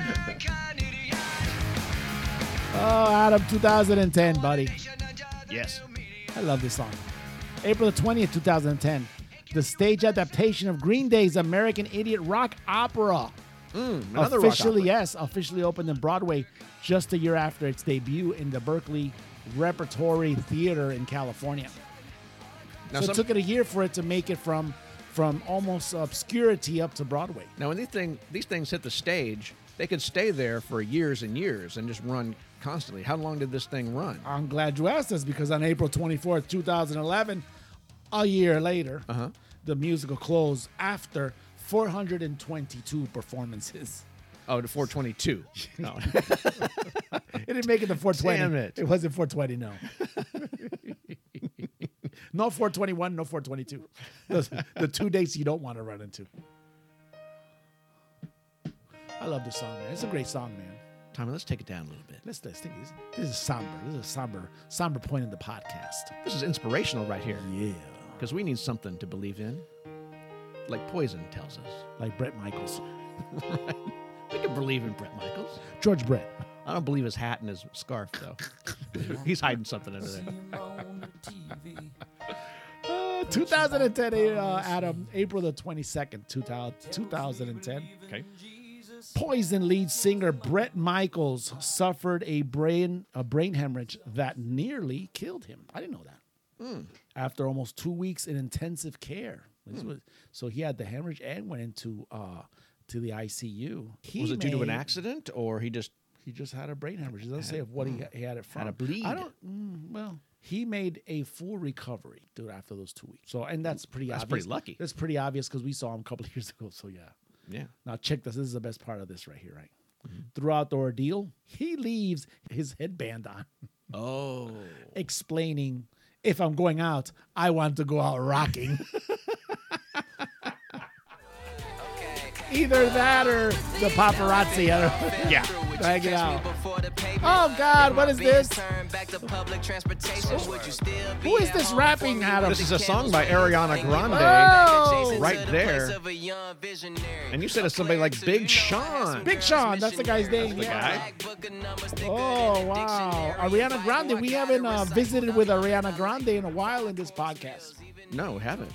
No. Ariana Grande isn't even third birthday material. You know that? Does she have an Instagram? She's good looking and everything, but she's not. She needs some plastic parts. and about Maybe she needs to eat the whole donut instead of just licking it when she walks into the donut shop. and about 60 more pounds. Maybe 70. Big Sean, check this out on April the 13th, 2014. Please turn that down, Mr. Oh, Adams. I'm sorry. Professor. I thought please. you were enjoying your Ariana Grande. I can't hear myself. She can hit those notes, though. Oh, yeah, sure. She's a talented singer. Yeah, she is. I loved her on, she was on kids shows on Nickelodeon. yeah. She was on that show called Victorious. She was my favorite person on that show. No kidding. Yeah, I loved that show. Which one was that one? Was she like kitten? She was like kitten or cat? cat. Okay. Yeah, she was. I've seen it. She was a ditzy, no nothing, but like she could belt out the songs when they were performing. Oh, she actually sang on that show Sang too? on the show, sure. Oh, I didn't know that. I didn't pay that much It's really attention to it. So yeah, if I would have seen that, I would have said, "Oh, that's a record." I would have been wrong. Big Sean becomes the first rapper to perform at the White House, Adam, on April the 13th, 2014, when he duets with none other than Adriana Grande on this song that we just heard that was called Right There at their annual Easter egg hunt. Really? Yeah. 2014. The first rapper to spits, to do the spitting. Not NWA, not Ice-T, not Two Live Crew, not Old Dirty Bastard, not even Snoopy D-O-double-G, Adam. At the White House. I think it's the same idea as having Chicago perform at Carnegie Hall. But this isn't like we're bringing in a rapper because he's just accentuating the song. It's an Ariana Grande song, right? And she's singing the song. And again, this is another one of those dipping your toe in the water to test it. and we're going to bring in the rapper. The rapper will be there. He'll come in 2 minutes into the song. He'll spit a little bit of fire. Well, this one. and then he'll leave. Now, check this out. This is the Obama White House. Right. They were the ones actually hosting this little shindig. Sure. Now, I want to hear some of the lyrics that I would. that Big Sean spit it that day, even though they were taking a chance. What do you say? Yeah, because I'm sure they, if Ariana Grande was there, I'm sure Obama, whatever the daughters' names were, I forgot their names. I'm sure they were, in attendance. Sure. Now check it out. It says, "Would you catch me before the pavement?" What? That's what Ariana. Her part is what? Oh, okay. If my Benz turned back to public transportation. What? Right. Yeah. Would you still be home for me with the candles waiting? What? I guess the song is about maybe being there for your couple. Oh, she'll be right there. Yeah, right there. So then, and this is a great part. Your life right is here. going to shit, but I'll still be right there. Yeah, exactly. So check this lyric right here. I wonder if they beeped them on this one. And get my mind back adjacent, the place of a young visionary. A player too, I have some girls in missionary. Oh. Hi. Yeah. So switch from what to oh. My black book and numbers thicker than the dictionary. Oh, That's wow. some rhyming. That's some rhyming spits right there. That's a lot of hoes. And by catch money hoes. And Bible, I got it recycled. Wow. I love it. I like it. Wow. How wholesome. The White House. I know. Right in front of the first children. I think their gamble did pay off that day. Clap your hands, somebody. Oh, yeah, baby. Clap your hands. Clap your Adam, hands, we didn't use somebody. the Lead line, y'all. Come on. we didn't use the somber music for Prince. We couldn't do that. With We the need Prince somber music? we- because this is a sad story, Adam. April 18th, 2016, Prince was found dead at his home in Minnesota. He was also age 57, just like Shock G. Oh, wow. Yeah, that was a big deal. He had pain, right? Painkillers, that was his thing? Yeah. After police were summoned to his Paisley Park estate and found his body in a lift. That's weird. Elevator. Elevator. The acclaimed and influential musician became a global superstar in the 80s and albums such as Purple Rain, 1999, amongst others that were up to 30. April the 18th, 2016. He is Prince beloved passed by away. many. Yeah. Many love him. Yep. Rest in peace, still. Government totally sucks, you motherfucker. The government totally sucks. Ben Franklin was a rebel indeed. He liked to get naked while I he love smoked Tenacious D, weed. man. He was a genius. Ben Franklin was smoking the weed. You hear that? He likes it. He was on 420. The original 420er. Yeah, no, but Benjamin Franklin, was a player, He was a crazy dude. Oh, he liked to the party. ladies. Oh, yeah. He liked to go over to Paris and Absolutely. visit the brothels. Absolutely. And things, That's the way to do it. I guess. Back in 1776. All right, I'm going to get on this boat. Hopefully, in about 48 days, I'll be there. To party! You better party after that long boat ride. Oh, man, The Government Sucks by Tenacious D. I don't agree with him, but, it is what it is. You don't agree that the government sucks? No, I don't. I mostly think the government sucks. Those damn government employees. They're the ones that give the bad names to the government. Mostly the officials. Mostly like the elected people. Kid Rock and Ted Nugent, Adam. Oh, Sweaty Teddy. In April 19, 2017, baby. Joined none other than Sarah Palin at the White House, where they got a personal tour from President Trump. Donald Trump. Sure. Nugent and Rock, steadfast supporters of Trump. No way. I don't believe that. Enjoyed a 4-hour visit that includes a tour, policy discussion, and fancy dinner with the president. The dessert was, guess what? Baked Alaska in honor of Palin's home state. According to Nugent, amongst the topics discussed are Chuck Berry, Bo Diddley, square hunting.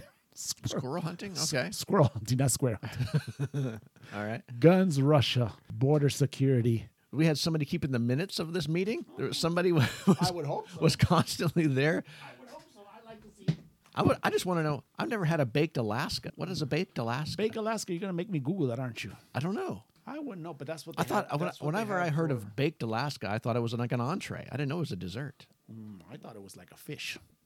Is that a dessert? Didn't you say there was a dessert? Yeah, but until today, I didn't know that. Oh, okay. I Baked had no Alaska, idea. also known as omelet Norwegian, omelet surprise. Omelet vagine?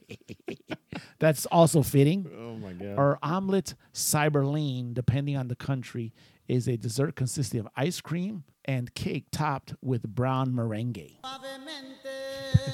So it's cake, ice cream, and merengue. What makes that particularly Alaskan? It just depends on what country it's from. So it could be baked Puerto Rico. I don't know. Could be baked Kansas. It could be baked, I don't know, squirrel. But yeah, these guys were touring Touring the White House. the White House. And Gene 4 hour on a 4-hour tour. Exactly. And they didn't get lost. And they weren't on Gilligan's Island at the end. Gene Simmons went to the White House and he didn't get this treatment. I wonder why. I mean, with Trump? Yeah, did not. Really? I don't know. But I mean, those guys, they campaigned and the whole deal, so I could see where. Yeah, they were kind of vocal supporters. They were big time. The most supporters, vocal so supporters.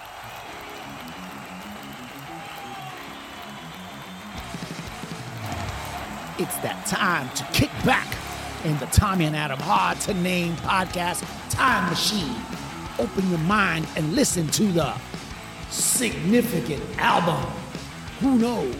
You may even be delightfully wounded by one of Mr. Adam Tate's deep cuts. Listen up. It's about to get real heavy.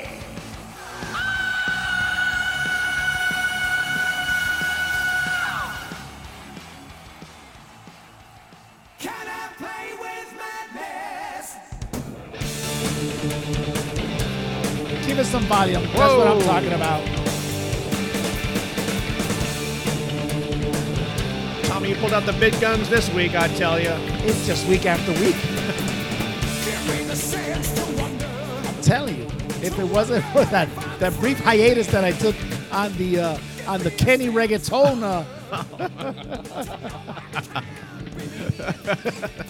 that was. Fortunately, you weren't here. Yeah, that's right. That's right. That was a different animal. That Fortunately, it was a great record, except it was Lenny Kravitz. Well, everybody knows this as Iron Maiden. You know it. Last week, Adam, we went to Where'd we go? Judas Priest, baby. Oh yeah, Judas Priest. Come on now, goddamn. Yes, the Metal Priest. the story of the Metal Priest. I plan on not. This week, I have done everything possible, Adam, to control any flashbacks of Iron Maiden. That's good because you're flashing back about 3 minutes ago about other stuff. Evidently, it's not working.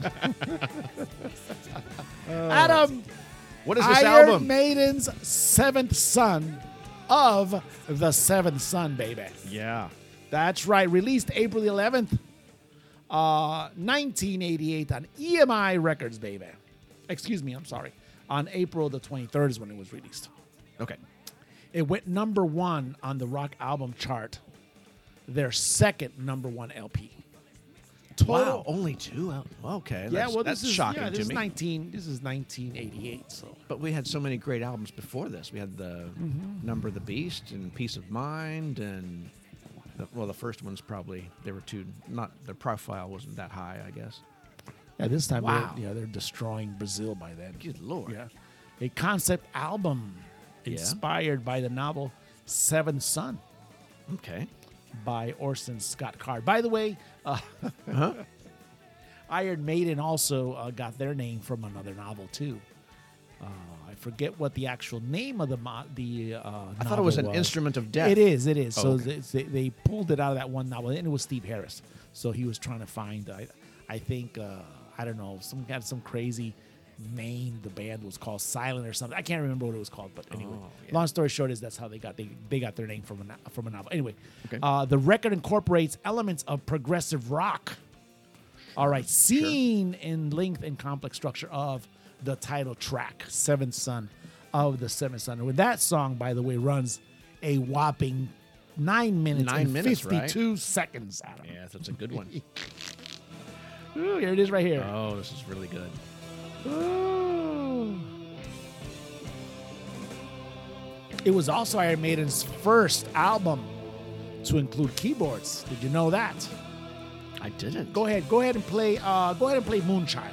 Moonchild? Yeah, Oh, go ahead okay. and play Moonchild. Go ahead. Oh, well, that's the intro. You know, they're talking about Sure. this. So it starts and ends with this, by the way. I'm gonna This album. advance a bit. You hear them? Okay. Who's handling the keyboards? I believe, I want to say it was Adrian Smith, if I remember correctly. It might have been, let me see who handled keyboard on that. That's a good question. That is a damn good question.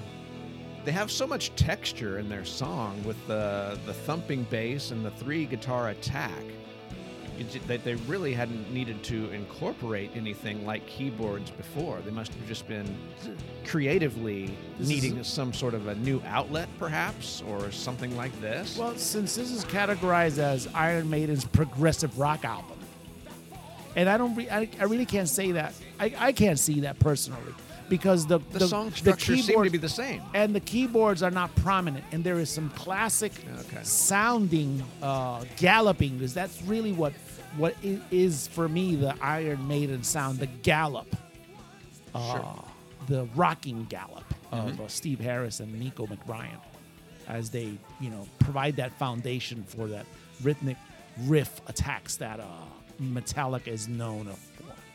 So this is Moonchild, and this had that keyboard at the beginning. I don't know if you caught that or not. Me, like I told you, I go every single week and I revisit these. I didn't know that was the first appearance of keyboards on a Iron Maiden album.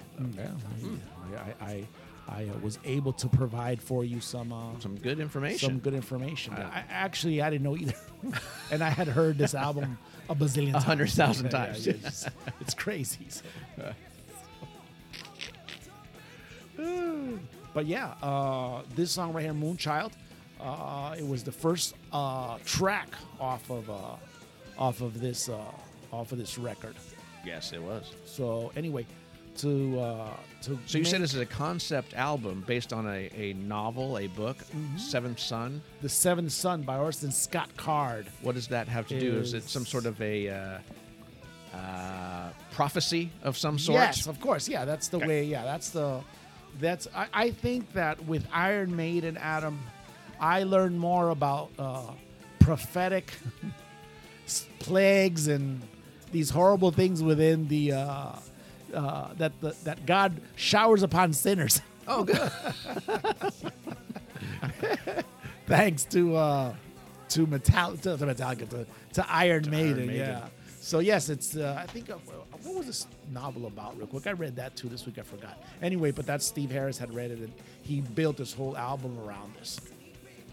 Is that where he usually finds all of his influences in literature? A lot of bands find their inspiration in literature. Metallica one for sure. So So it says here the keyboards was by Adrian Smith. I was right.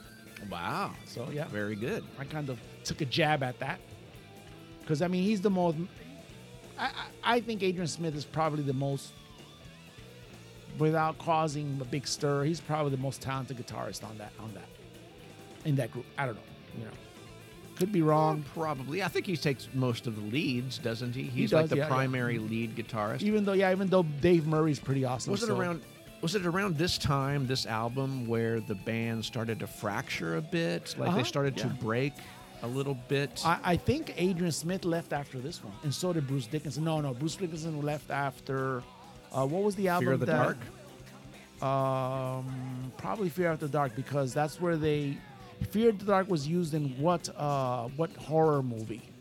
Oh jeez, I don't know. Oh man. Anyway, let's not go. Let's not super flashback. If not, I'll be googling this. But you said Adrian Smith was he leaving. Yeah, after he this left. album? He left after this album. I want to say after this album, maybe after the next one. So he may have left after No Prayer for the Dying. I don't know. Did I get that right? I don't know. Maybe. I don't know. So, but great song, Moonchild also. Love it. Star Size Nice and Slow. And it does, what we've always been talking about, Iron Maiden does. They mood shift you, mood swing you, song to song. What you playing there right now? I can't hardly We get moved out. on to the next one. Infinite Dreams? Infinite Yeah. Dreams. Same deal. Another moody, melodic entry. Starts a little slow, then it picks Yes. up again. So, Picks yeah. up again, yes. And then the first one that you played comes right after that. Is Can I Play with Madness? The one that just shouts at you. Yes. One of the big concert performances. They'll Do play you this in concert know- often. I don't think they played this song when we went up to I don't Oklahoma. think so either. But couldn't you see this as being a big I could, concert yes. favorite? Oh my God! I Because would love it. you always go back and you see those footages of those concerts in Brazil. Usually in Rio. Yeah. That's right. That's right. That's where you'll see people the losing the their freaking insanity. mind. Yes. It might be that they just play these especially for Rio. I don't know. That could Just to be. keep those people absolutely freaking crazy down there. Yep. Because it would be. Iron Maiden is also one of those groups that you could go. You and I sat through a Maiden show. Mm-hmm. You could sit through there and immediately recognize what they're going to play with, and they will throw in new ones. Well, I would hope so. Yeah, I they mean, throw I'd in hope new so ones. for their sake. I would probably not like to play the same set over and over every night.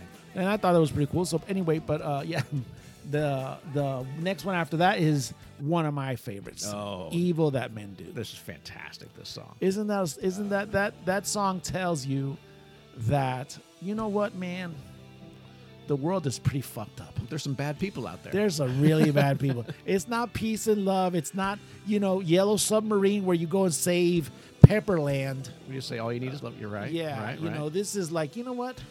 Living on the razor's We're just going to let edge. you know there's evil that men do. You're going to come in contact with it. It's out there. Prepare yourself for this. We're going to do it with this auditory assault. It's living on the razor's edge, balancing on the ledge. I love that part of the song. I think Yeah. the most. Here's the gallop. Here's the classic gallop of Typical Maiden you sound. Cannot. Matter of fact, just take away the vocals and you know immediately. Mm-hmm. And he's praying for the dude.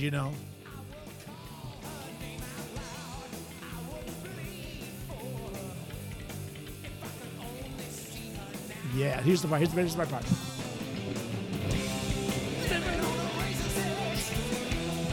Balancing on the ledge. Then he goes, you know. Anyway, the guy, I think, the way this song goes is he's speaking to some kind of a mage, somebody, a sage, somebody that is kind a of magic like, person. kind of like, hey, I need to tell you this, but because you need to know this, it's part of the story and whatnot. So be careful because there's some dudes out there doing some really bad stuff. Okay. I think that's the way that whole goes. I mean, I don't want to go into all the lyrics and all that anyway. I love that song. Yeah, so one of my favorites. Then, right then there. Seventh Son of the Seventh Son is Yes. The epic of this album. We have said this before. And I can tell you right now, I've listened to this song 3 or 4 times this week. Okay. This is one of those songs that you need to have headphones on, kick back, and chill. It's watching a movie. It's like the Rime of the Ancient Mariner. Except the Ancient Mariner is about 3 hours longer than this one. That's true. Twice as long, probably. And here's the gallop. Here's the gallop. Even though it's at a slower pace.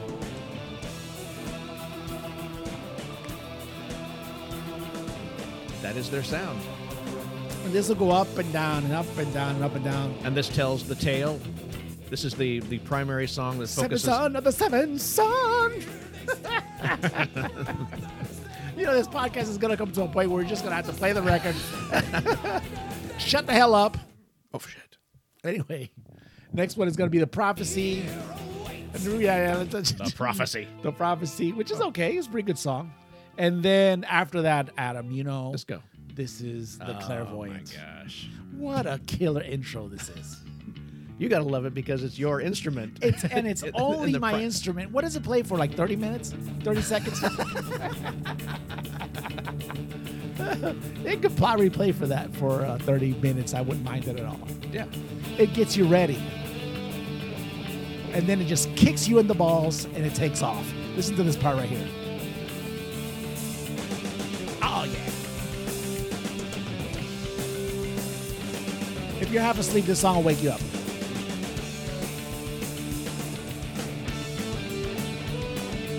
these great songs are things that you can like listen to, and you can envision it on the stage. Yeah. You can see the guys on the stage in their personas, doing their how they prowl around the Yeah. stage. Steve Harris is pointing his bass guitar at you as if it's a gun during the gallop. And Bruce Dickinson, Bruce Dickinson is screaming at you. and he's in character as he's singing, just like an operatic singer. He's not. We've listed like the best frontmen of all time. You know, we've talked about. We've talked about people from time to time. We'll talk about Mick Jagger. I brought up, or you bring up Steven Tyler and stuff. These are classic frontmen. Right. This guy, he's perfect for this band. He is. His voice is so signature. His sound, his what do they refer to it as? The air raid siren that he. I didn't know that was what they would call it.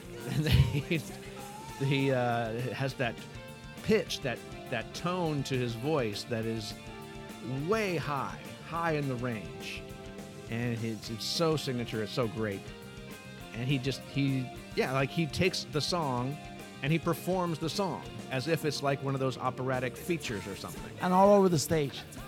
Yes. He's just not one place. I saw, was it in the 666, Flight of the 666 documentary, where they're getting ready for the tour, and he's on rollerblades, and he's rollerblading through a town, or he's singing the entire concert as he's rollerblading just to try to get his fitness up so he can run around the stage and sing. That's pretty and all awesome. That other bullshit. Yeah.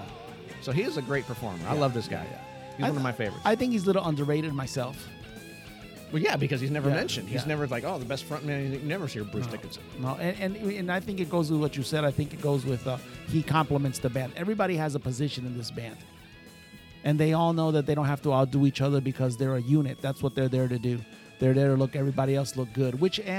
And the head of this band is Steve Harris. Steve Harris is the guy, no doubt. The last song on this album is only "The Good Die Young," and it's not Billy Joel's version either. Don't confuse them. This is a very good one. No, this is. I love this song. Better. So yeah. Tommy, you did good this week. This is an excellent album. Yeah, I mean, wish I was a little bit better prepared this week for it, but I was just too busy listening to this damn thing for real. This is this is one of those. They were still cresting. They were still like riding their highs of their early 80s. Yeah, into the late 1988, 80s, yeah. and they still had Power Slave to come on in a little bit.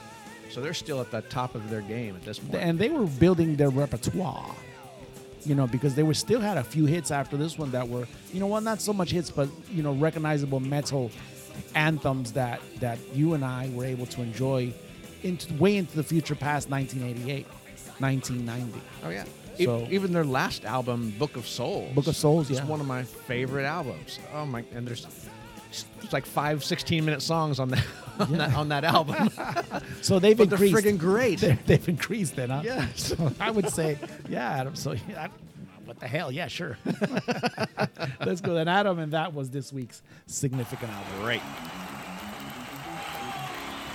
Check it out, man. Seventh Son of the Seventh Son. Significant album.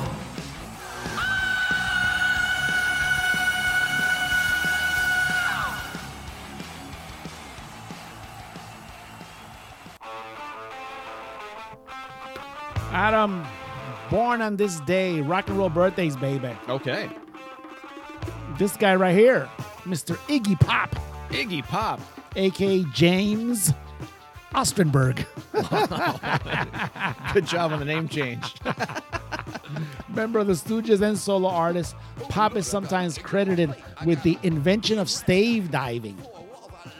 Yeah, he's a very physical person on stage. That's very cool, man. He's 77 years old today. The song title of this is called "Eggs on a Plate," and to look at him, he needs to eat a few eggs on a plate. He has got he is a skinny man. We go home on Monday, but we're taking off at a gas this time. It's really been a gas. One of my favorite Frampton songs right here, brother. Peter Frampton, I Don't Need No Doctor, man. April the 22nd, 1950, Adam. Mr. Peter Frampton was born. How old is he? 71 years old. 71. That's right. Member of Humble Pie. Twice seen this guy. Yes, sir. I think he's done touring, though. I think he hung it up. Also member of The Herd. The Herd? That was his first group, yeah. H-E-A-R-D or H-E-R-D? H-E-R-D. That's right. A herd of guitarists in that band? That What is the right, hell is man. Yep. Very prominent on the talk box. that? Yes. Special mention birthday, Adam. Special mention? Yes, we got him right here, man. Mr. Steve Clark, baby. Oh, 1960, 1991, man. And this is Def Leppard's Wasted. Very cool. Yep. Steve Clark, man. Guitarist with Def Leppard. Yep, that's right.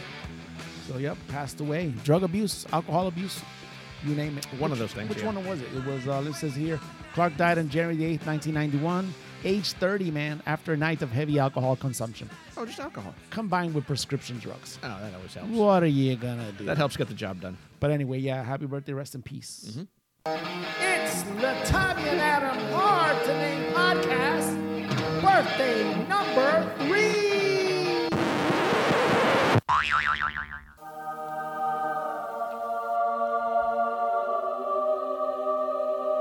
Adam, you know what time it is, my friend? Yes. I'm getting the Are app you- together. are I'm you loading getting the it app. ready? Yes. So here we go.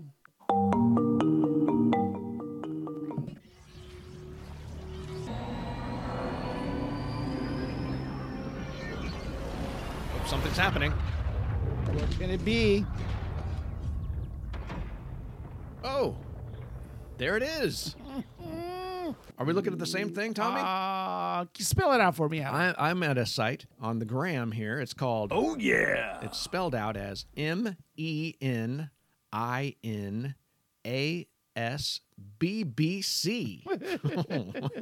Big Is she beautiful, a reporter from the London Bureau? or they're big beautiful chicks. Let's take a let's take a look at that. Remember, we're trying to go ahead and not get on a Council Culture's list. So let's see if these are big girls like a couple of weeks ago. Oh, okay. This is, by the way, provided by Godzilla this week. Oh, Godzilla. Godzilla, yes. Oh, there it is. Calm down, Godzilla. We don't know if this is good or bad yet. Okay. Yes, we gave. Did he have a week off last week? He had a week off, and now we gave Agent X3 off this past week. He failed us. Oh, no. He didn't come through? He didn't come through. Well, he did, but I guess we did. I don't know which is which, but anyway. Okay. Yeah, so here we go. Let's go. It has 104 Godzilla. posts, Adam. It has no real information here. Has only 40,000. I would see where this is. 40,000 followers? This is Godzilla's specialty. He probably found a gem here. Okay. And this particular site only follows one person. I wonder who they follow. Godzilla. Now I get it. Oh, okay. Oh, Adam, I man. got some bad news for you, man. Oh, what could it be? My mother called me this week. Oh, what'd she say? In a very naughty voice. Something about the third birthday? She says, she asked me, why am I talking about naked ladies on the internet? They're not naked. I said, Mom, what are you talking about? They're not naked. They're proud of their bodies. They're showing them. They're selling products sometimes. They're showing how to be fit. These are all positive things. I tried to explain that to my mother. Did she not listen? So I said, Mom, have you been on Instagram?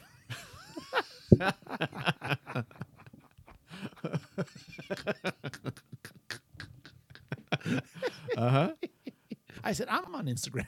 Yeah.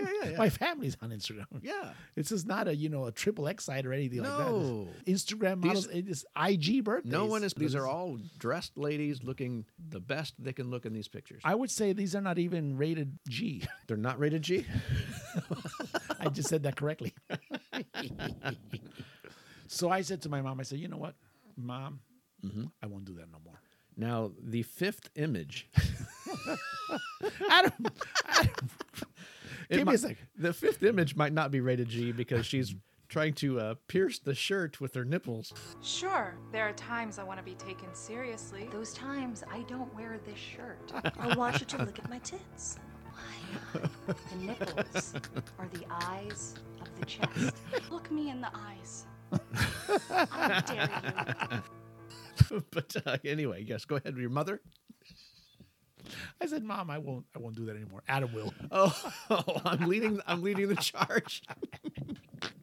And I said, Mom, you know what I'm going to do? Oh. I'm going to go ahead and comment on the ambiance, the stage that they're presenting themselves. Oh, the locale The that they've locale, yes. that they've chosen to be filmed in? Yes, because we could talk about architecture. We could talk about the great outdoors. Sure. We could talk about many things. On this particular one that you're talking about, number 5, was it? Number 5. I would say it's very cold there. Attention! Oh, there goes my PTSD. Yeah. I mean, things are standing at attention. Oh, Definitely. And the caption is "Kegata," means what a cat. So on that note, I mean, I can't see that in the picture. On but, that note, my dear mother, like check this out. The probably says that because her pants. Oh, her pants. If you want to call that, are kind of like leopard Leopard which are pants. feline. So That's she's like, the, you that's see the what cat. I'm saying? How beautiful is that? I see. I thought you didn't know what I thought. We can't see if she has cat's eyes. Her eyewear is very beautiful as well, Adam. Oh, maybe it's an advertisement for like lens crafters or something. It's an advertisement for something. But yes, All let's right. keep on going. Okay, what do Adam. we want to see Let's here? let's look at number 2. Let's look at the background for number 2. Very artistic. I would piece. say yes. Would that be modern American or modern European? I would almost put it to a Caribbean type of look. It has the numbers that the colors that you might find in the islandish areas. It's very Picasso-ish, if you ask me. But let me see. I'm being distracted. Something happened to her shirt. Her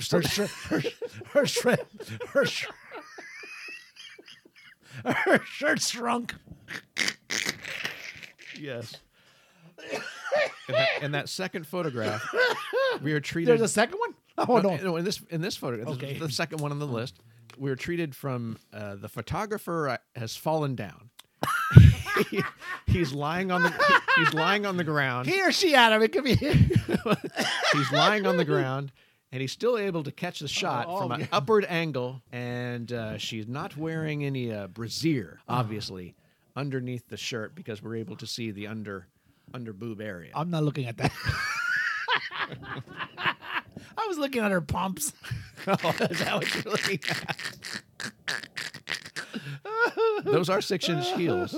Oh my lord! Anyway, if we why is she so close to that? It looks like a colored window. I mean, you can't see out of it. It's translucent. She's just right up on it, like she's able to see through it. You know what I'm looking at when I look at. You know what I'm looking at when I'm looking at this picture? Levi's. No. See all those windows? Yeah. That's a lot of windows where Gosito could peek his head out. This will be incorporated into WhatsApp later. Remember the TV show Laugh In, where they'd pop out of a window? It'll be something just like that. I mean, he has, depending how long the video would last, he has like about 17 options. He can get so many different angles. No wonder Godzilla picked this one. Oh my God, let's Godzilla. You're getting too much clout on our show. Oh my God. Let's go to number. Let's go further down. Let's go to number. Let me see. Okay. I mean, we're passing things that are we're absolutely yes. wonderful. Absolutely, no, it's a great scenery. Absolutely. So, okay, you know what? Go ahead, Adam. I can't pick. It's so many. It's so many wonderful. The first beach shot that I see, there's a lady. She's trying to signal us. She's trying to say, "Stop! Oh, stop! I see that? Yeah. Look at me. Look at this photo right here. Stop!" She has her hand raised high above her. She's smiling. She's got the little sun visor on. She is in a kind of like archipelago of little islands. You see that? Oh yes, yes. See? She's got the little breakers and then the and then still water out there. Sure. Then it goes out the full blast ocean out there. And if you notice, she may be in between these archipelagos right there. Mm-hmm. Because she may not be completely on sand. Some water may be washing up on her pumps as well. What is she doing in pumps on the beach? I have no idea. But she's there. She is tattooed in a couple of spots. She's got a band around her thigh. Yes, kind of like a tribal-y type yes, thing or something. And then she also has some sort of a hand maybe on her forearm. Yes, forearm. I'm actually looking at him at the kind of zebra print jacket she may have. Her wrap, her coverall. Yes, which she has off in her hand conveniently for the picture. I think it totally matches her swimsuit. Yes. Now that you say that, absolutely. It has a...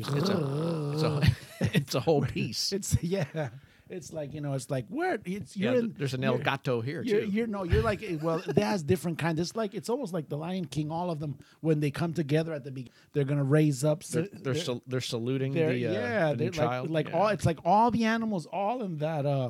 on that swimsuit. I'm just evaluating the swimsuit. She's in position of salute already. So, do you think so? Yeah, I think so. So is Tarzan. It's definitely an animal one for sure. That is a very good one. All right, let's keep going. Wow. Oh, wow, Adam. You need a drink over there? Yeah. Oh, my God. There's one where they're in a golf cart. Do you see that? Hold on. Golf cart? Yeah, after that one, it's maybe about 10 after that one. Okay. Wait a minute. 1, 9, 10. Yeah, no, it's about 15 after that one. Oh, I see. Yes. Yes, they're trying to convey a message that says Yes. cha-cha. And the caption says, beautiful friends, amigas lindas. Mm-hmm. But I'm not going to concern myself with the amigas lindas for the sake of my mother. But I'm going to say they're very well protected from the sun. And you're going to ask, is that golf cart charged? We don't want you stranded out there. They're covering themselves. It has a nice cover, but they won't get sunburn. Yeah. Now there is a bit of a Sharon Stone, Britney Spears situation happening with the angle that they are sitting. If you see, Godzilla. I think the camera person on this one may be kneeling. Lady, put those legs back together. I don't know why, Adam. Kneeling in salute. Cha-cha, yes. Cha-cha. I think it's actually they're advertising for Chanel, maybe, because it looks like there's cha on the top part of their clothing. On the bottom part of the clothing, it looks like it says Nell. So Chanel. Oh, wow, they're fancy girls. Okay. Yeah. Let's keep going down, Adam. Oh, okay. Let's find one. These are lovely. Each one is more lovely than the next. These are fantastic. Wait a minute. I'm seeing repeats. What? Yep. Same ladies or same pictures? Same pictures. Oh, are they the same pictures? Yes, they are. Oh, wait a minute. Whoa. You know what really accentuated with most of these models on this side? Because there's different models. There's not the same lady in each one. No. The thigh. The thigh is very strong in these ladies. The rest of the body seems to be in total proportion, but the thighs are super strong. These ladies do squats. They don't miss a leg day. They do not. One after the other. The same deal. 100%, Adam. This, again, is showing the benefit of exercise. It's beneficial to everybody. It's promoting health, Adam. This is what this site is all about. Oh, yeah, you're right. There are repeats. They're okay. Now go down. Do you see the one where one is shopping? She's called Kea Moore. She is in a supermarket. Okay. She's with a baby that's squinting. Do you see her? I've seen the golf cart 3 times now. Don't stop. Keep going. I'm still going. Oh, there's a lady in the back of a. Looks like she's in a club. Okay, keep going. You're gonna find her. Okay, I'm coming. You're gonna find her. She is in a supermarket. This? That's right. No, there's another one. Oh, this is past that one. Jeez, I'm going way down here. So, there's the lady with her hand raised. Yep. Yeah, we're repeating, man. It's like they don't have enough content. This is a problem. Oh, I see. Do you see it? That's it right there. Yes. I got it. Adam. She has the basket in hand. Yes. She is shopping. She has a young child with her. Thighs. Prominent thighs. Yeah, that's what I was going to say right now. Holy exactly. moly. Adam? Yes. You know that whoever took this picture, that's their kid. And he told her, can you take a picture with my baby? He's using his kid like a dog. That's messed up. Oh, my goodness. Okay, after that one, there's no repeats. We're going to keep going down there. So look to the very last one, Adam. Whoa, is there an end? Look to the very last one. Oh, Yes. okay. There's I'm not going that to many. the bottom. There's not that many of it. I mean, it only There's a lady with has high heels. She's in the middle of the street. She's got the nice evening shadow extending 70 feet behind her. A long shadow. So this might have been in the afternoon. This is right before sundown. She's ready to go out on the town. She's just early in her adventure. She's getting picked up. She's waiting for the limo to come pick her up, take her to the club. Now, her caption says, esa core. I don't know what that means. That's this color. That might be. That's what it says. That's what it is? I hit C translation. Oh, okay. This color. So this color is more earth tone then. It is very earth tone. That's the whole deal. But here's my point. Who in their right mind would not pick up this young lady at her home and have her standing on the street like that? I know. What is going on with this guy? There's problems. What is his problem? The problems are multifold. It's early dinner, probably. Then after that, it's a night of clubbins. Yes. And then there'll be some other clubbins going on after that. Adam. Oh, yeah. That is this week's third birthday. Thank you, Gosilo.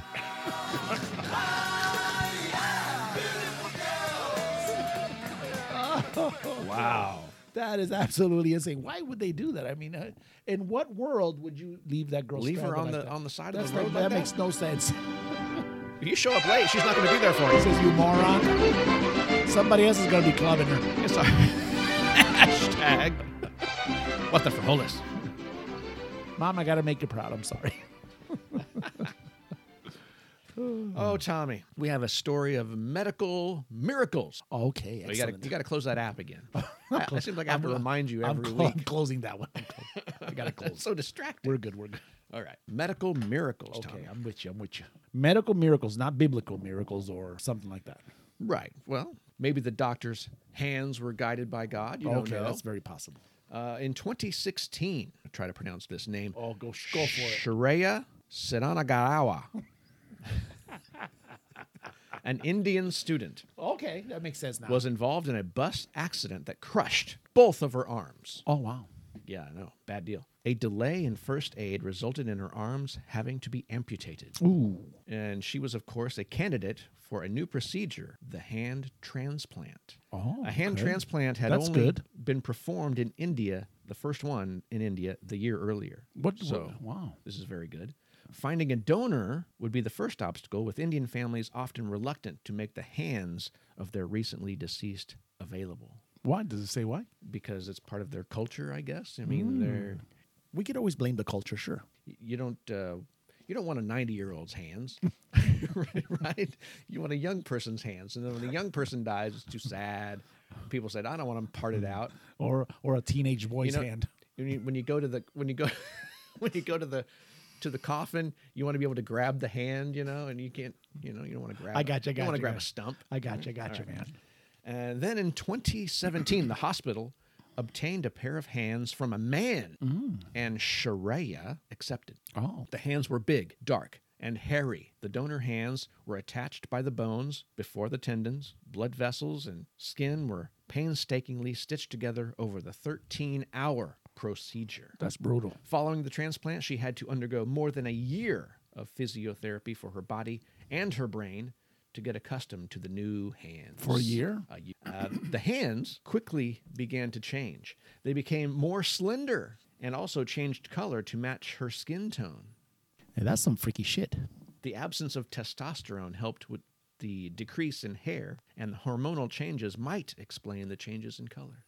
Oh. So they kind of adapted to the new surroundings that they were given. They appeared less mannish, even though in a photo I saw online, she looked rather man-handy. But she got these able to work. She has them functioning. There's a picture of her. I'm going to show it to Tommy. She's brushing her hair with her surgically attached hands. Oh, okay, let me check it out. Her doctors and her absolutely thrilled with the results. Now the question is, Tommy, if you needed an arm transplant, Okay. of all the arms in the world, whose arm would you choose to have wow. transplanted onto your body? You do a hypothetical on me, didn't you? Yeah. Snuck it in there. Wow. That's a tough one. You have many options. You can go with someone whose musculature is very strong. Or somebody who uses their hands for playing music. Or somebody who uses their arms for building skyscrapers. I don't know. Sure. You know. mean, that would be actually the engineer and architect, but I mean, you could do that. yeah. Wow. Performing surgical procedures like Doctor Strange. You could get like a big weightlifter like Ronnie Coleman or something. And it's got like big 24-inch arms or something like this. Just attach those right to you. Whose arm? That's I really don't. I've never thought about that. Usually think about like their face or You know. take somebody's face, though? I mean, yeah, sure. anything to improve this thing. Let me see. Let's go with music since this is a music podcast in a sense. Mm-hmm. I would say Jimmy Page's Hands. Oh, wow. Yeah. Really? Yeah. That's just throwing it out there really fast. But Now, yeah. I wouldn't think of him as the perfect timed and perfect playing technician. I'm not a perfect playing person. Oh, okay. But I thought it would be more like his song structure and songwriting ability and be able to write those grooves and those rhythms and all those things. I don't know. I mean, That's his signature. His signature is that the brain sends the signal still to his arms. I and think to I his would hands. I think I would choose Brad Pitt's arms. No kidding. And I would say to ladies, "You want to be felt by Brad Pitt?"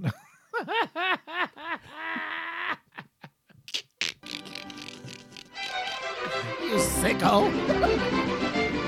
They'd say yes. I knew you were going somewhere with that. Thank God. But good for Shariah. She got some good, yeah, that's what I said. Good hands for her, dude. attached that are functioning. Absolutely. It's pretty evident. It's the Whole year. Wow, in therapy. That's crazy. Sound of the week. You got to get those neural pathways working to tell the digits what to do. It takes a lot of training. I guess. Or she could have gotten Billy Joel's experts from last week when they were, they operated on his wrist. that whole team maybe would have taken her a year. Tommy, we've got a few sounds this week. Okay. We've got some news, and we're going to go straight to the reporter on this news. Excellent. Here we go. But I have an announcement to make. This is Ted Today Nugent. is the 19th, is that right? Ted Nugent. The 19th of is our April, reporter. 2021. I know this During one. clusterfuck pandemic, Chinese virus attack 21. I was tested positive today. I got the Chinese shit. Ladies and gentlemen, this is not a drill. This is an asshole alert. I repeat, this is an asshole alert. Ted Nugent, the big COVID denier for all this whole time. No He mask, no is- distancing, no I nothing. mean- He finally got the COVID. You know what? This is the kind of shit that I read it. I didn't hear the actual report on this. Okay. And I had read that he had said some profanities that were racial slurs and whatnot. We just finished a couple of weeks ago they killed those Asians and I want to say in Georgia, was it? Yeah, somewhere. Yeah, Yeah. 2 or 3 weeks ago. And here's this. Come on, jeez. But yeah, COVID denier. There you go. That's what you get. But he described his symptoms. He said he was beat to hell. Died is what he thought he was dying, Had to right? crawl out of bed. Yeah. But still, he's thought persevering. I he guess. thought he was dying. I do like that he came out and he said it because he got tested. Yeah. He said he could have shut up about the whole thing and never even brought it up. I don't know. Somebody would find out. I think Maybe. But at least he's a liberal target. You know what I'm saying? At least he came out and actually admitted it. Okay. Yeah. I got it. And it sucks. Yeah. Well, and he did say that he felt like he was almost dying and whatnot. I think that's what the news report said. But I didn't know that's the kind of shit that he said, like the Chinese shit. I got the Like, come Chinese on, shit. man. We've always said it. The Chinese people are great people. It's their damn government, that commies that are no good. You know For what the I'm most saying? part. Come That's on. right. We also have a new song that is out. Okay, good. Featuring one of our faves. The one that produces the most of the stuff for us, Oh, Dave Grohl. Dave Grohl. And he made a song with his daughter, and it's a cover version from punk band X. And it's a song called Nausea. I want to hear her voice. It'll come in.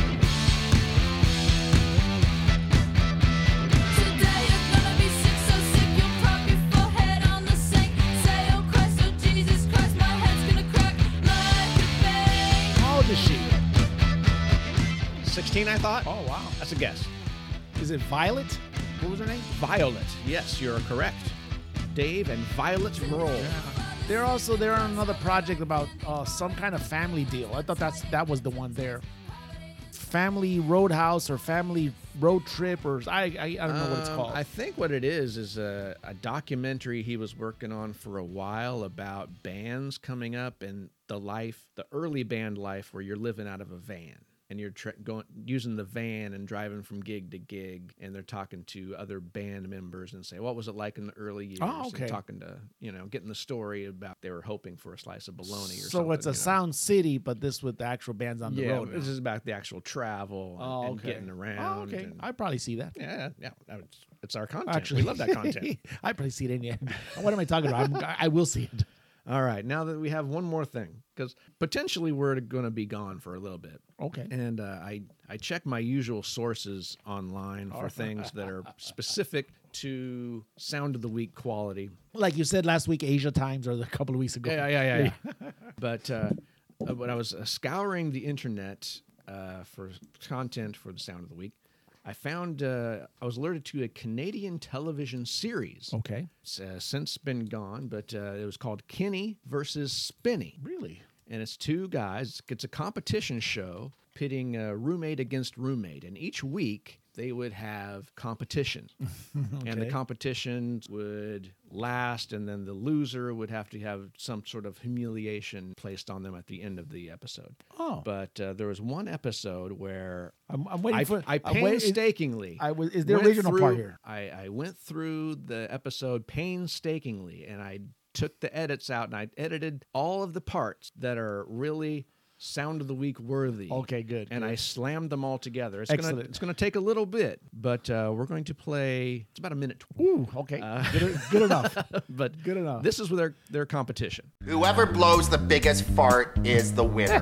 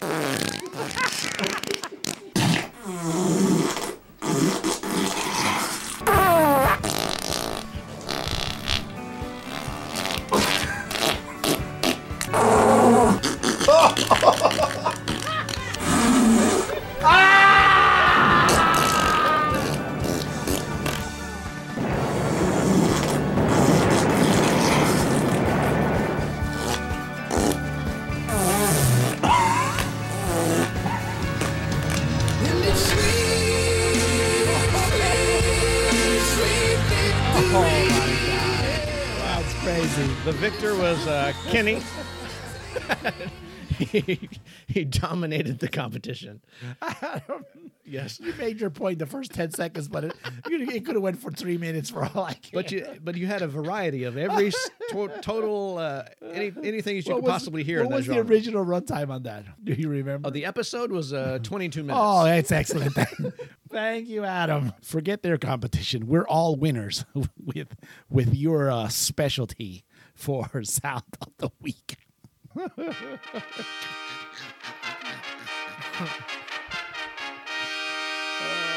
man. It's the Tommy and Adam Hard. And again, you saved this Dead on Arrival Sound podcast. of the Week. My energy levels have been really low lately. I don't know what the deal is. What does that mean? You've been in a funk?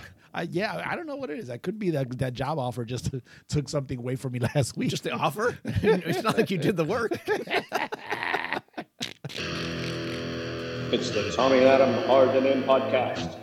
Motherfuckeria of the week. Oh, shit. What do we got for this? Adam, did you have the motherfucker? Do you have a Shit, hold on. motherfucker? I do have one. Oh, that's thank God. What more motherfucker than we just heard right now?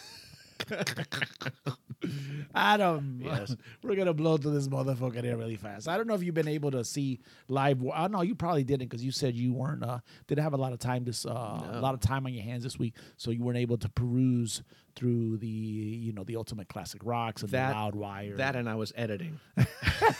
You were editing 22 minutes of farting. That and NFT farts. I like that. Adam, we all know that play sets. Play sets, okay. And things of that nature. Okay. Nurture young minds, Adam. Play sets. Yeah. Like a set of Legos, you're meaning? Or things like this? Are you sure you didn't go on to Loudwire this week, Adam? Oh, Loudwire? Yeah. No, I didn't see anything about this. You know, that develops young minds. Hello Kitty drum kits. Yes. Ukulele. But no, we're going to go back to Lego. Oh, Check it out. okay. Adam. Ramstein's massive stage set could become a Lego play set. What? Their huge industrial-looking stage setup is going to be miniaturized and be able to be assembled by young minds? I will show you a picture pretty soon of what this looks like. It was on Loudwire. Loudwire? Okay. Adam, on Rock News this week, like as I told you, we learned that German industrial heavy metal giants Rammstein and their incredible stage set can become a Lego play set. Okay. Wow. Rock nerd nirvana, dude. You know what I'm saying? Oh, you even have like little Lego guys with like the flying V guitars. This is good. Now, does the singer have the thing where his mouth lights up because he has the filament that goes through his mouth? I would hope so. Adam, I would hope so. Can you imagine this? Mommy, I want my Rammstein fucking Unreal stage. And look, it even has Lego figures of the band, so we can play at all that SMM stuff that we see live on stage. Oh, wow. Oh, your it's child. really detailed. Yes, check it out. Your child can construct a stage and dream someday that he or she will be a rock and roll roadie. Wow. Because they got to set up everything. Lego, Adam. Do you know what Lego translates to in English? No, I don't know. Play well in Danish. Oh, Danish. It's made in Denmark. Company, okay. Could make this epic real-life platform canopy of steel, sound, and explosion if they get 10,000 votes online. Is it up against other options, or does it just needs a thumbs up? Lego they have a website. They said, listen, we need some ideas. Okay. Let's throw some ideas around. Some fan went online and said, rock concert scene consisting of 6 members, 2 guitarists, 1 bassist, 1 keyboardist, 1 drummer, and 1 singer. This made up of 1,400 coins. The scenes can be modulated according to your taste, and there is a functional elevator to say goodbye to the public at the end of the concert. So the guy's already even telling what this needs.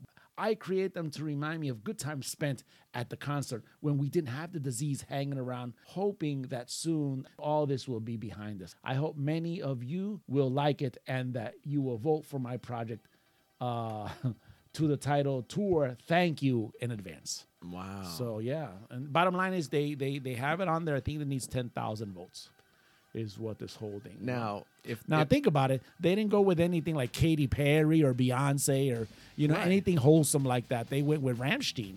But now, if you would have saw this and you could have submitted yours, you would obviously have said Kiss stage setup. It's pretty awesome. There's different ones. They got the spider one, the one that we just saw, the one that they could go really into the crowd.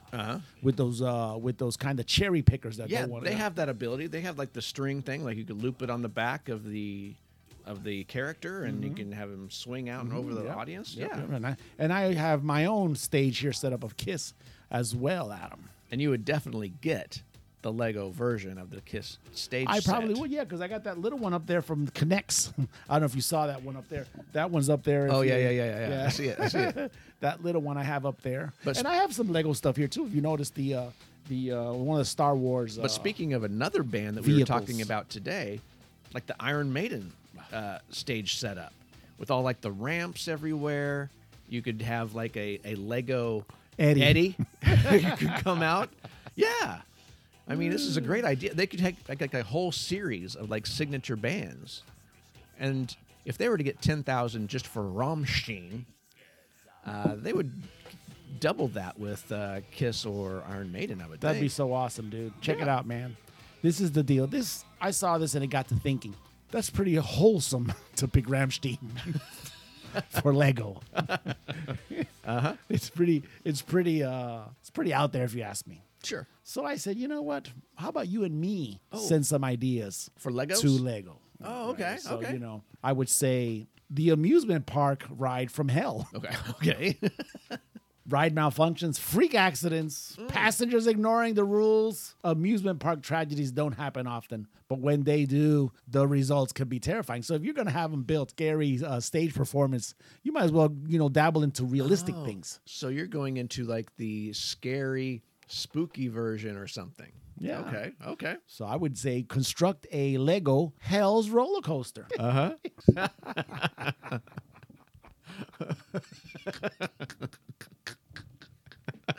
Your little one can get this sucker out and malfunction at any point within the ride. So they have separate places within the ride where they could actually, you know, either crash Fail. or plummet or whatever. Right. And the bottom line, if they survive all these, they still get to go down to hell. So that when the end result is the same. Wow. The good thing, it may save you some money at the end of the day. They might scare the shit out of them, and you don't have to spend all this money in these amusement parks. Mm-hmm. You know, so there is a benefit of buying this for them. They may not be going to church with you on Sunday, but you know. Anyway, Adam. Yeah. What else you got? I have another grand idea. Okay. It's called Airliner Disaster. Is this like at the end point of the disaster where you just have like a part of a fuselage and a bunch of strewn baggage? It's for Lego. If they're doing this, they might as well, you know, consider these other ones. So right? it comes as a full airliner. That's right. But at Check some it- point it breaks apart. Check this out. Who needs Lego fictional Star Wars spaceships and shit like that when you could have the real Boeing 777? Sure. Oh, that's great. Right. All right. You could set up any major catastrophe, from it landing on water to trying to land on some congested highway in Los Angeles. Sure. What? Yeah, exactly. Oh, by the way, Adam, the passengers on board were all wearing a mask and they had their seatbelts on as it's plummeting, okay? Oh, no. To the side of a mountain, hijacked by terrorists or abducted by aliens. With special probing kits to be used on the passenger. These are the only. Oh my God! So it's all these options that can go with that one. You know what I'm saying? Yes, I see. So then finally, Adam, to complete our motherfuckeria, the Legos gangster rap or reggaeton music video making set. Absolutely. I don't know why that It's isn't a a thing already. filming crew with everything that they need as the rappers are singing away inside these projects. And they would have little Lego Bentleys and Lego swimming pools and little Lego bottles of Cristal. Man. And they would also have Lego Hoochie Mama chicken heads. This is genius.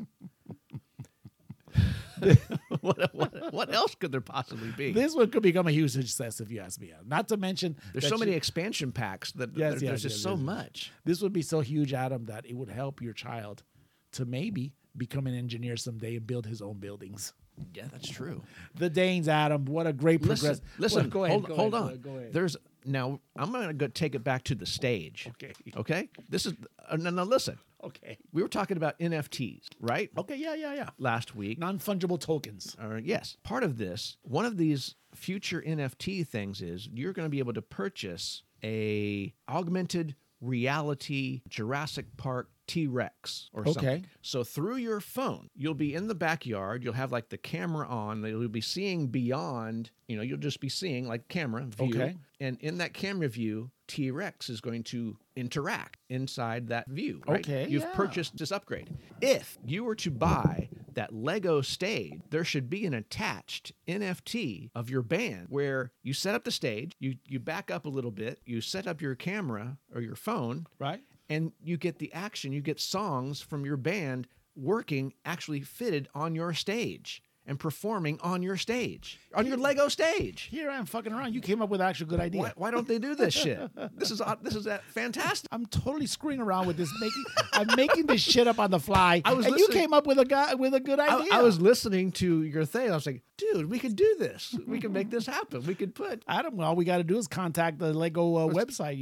Let's go to Denmark and see death metal. Maybe we can just go to Legoland and tell somebody there. Oh, those Dane Adams! What a great progressive culture, and their great gifts that they give in the world. The Legos. Yes. It's the Tommy and Adam Hard and In podcast. Motorhokaria of the week. Remember when Legos used to just be a box? You just get a box of Legos. They're generic Legos. Now they're all specialized. Let's bring this home, buddy. Okay.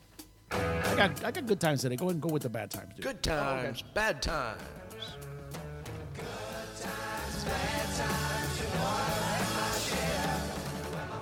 Well, there are some bad times. An Illinois man, The noise. his father died. Okay. These are the bad times. That's pretty bad, I would say. These are bad times. He was a bowler. Okay. He never got to bowl a perfect game, his father. What is a perfect? Is it 300? 300. Okay. He was burnt up. What do you call that? Get the ashes. What is that called? Oh, cremated. Cremated. Thank you. He was cremated, and his son said, I am going to take my bowling ball. Okay. And I'm going to fill one of the holes with Dad, take the ashes, pack it in there somehow into one of the holes. Okay. So he's only going to use 2 of the holes. All right. And he's going to bowl a perfect game. For his dad.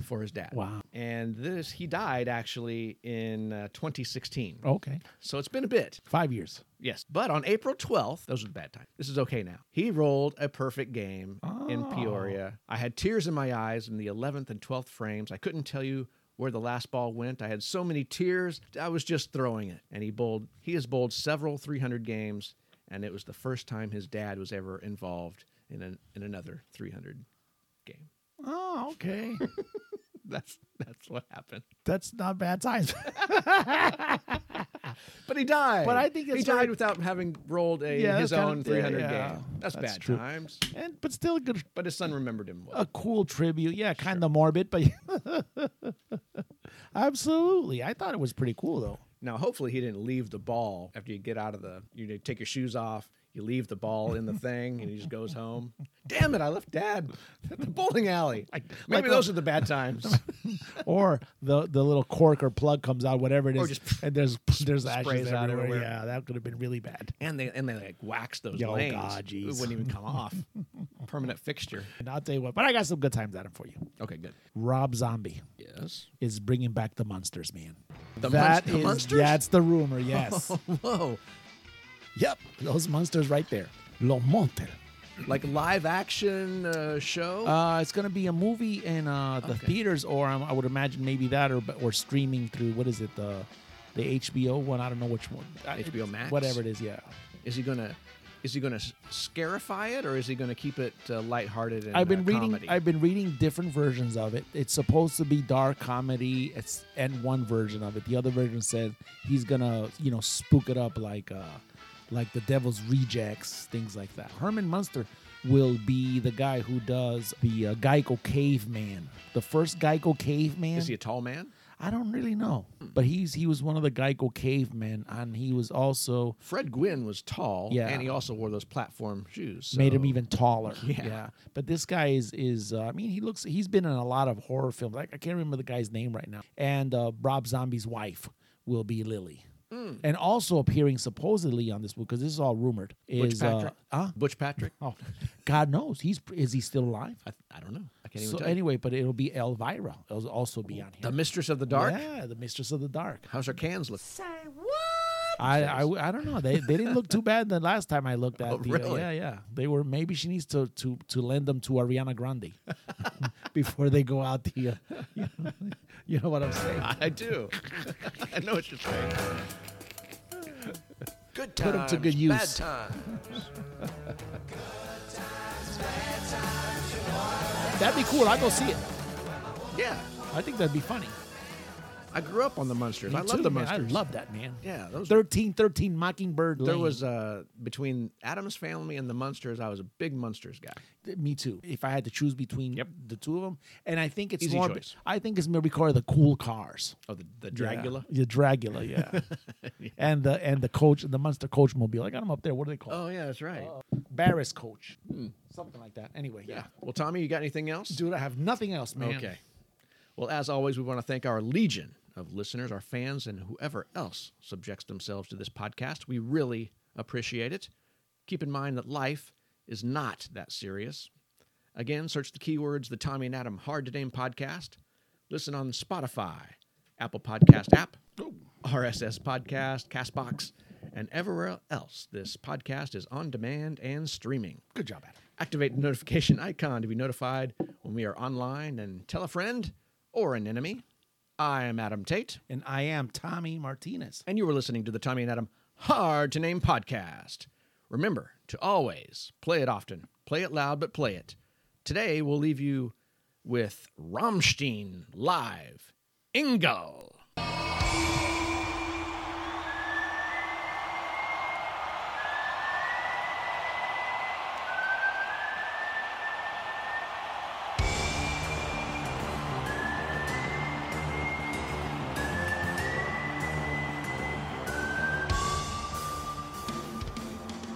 The Tommy and Adam Hard to Name podcast is produced by Datacola Promotions. Yeah, Wichita, Kansas. Datacola Promotion. April the 24th, 2021.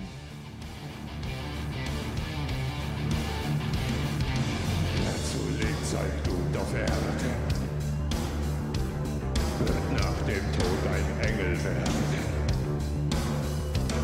Dem linken Himmel fragst du dann,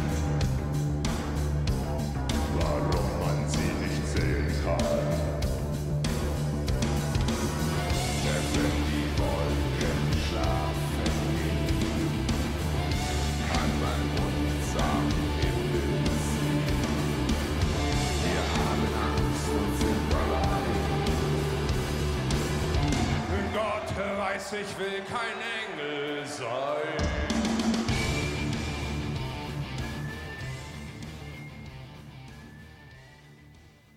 Hello? Grandpa? I want you to look at my tits. What? Yo, what are you retarded? Tell him, hump.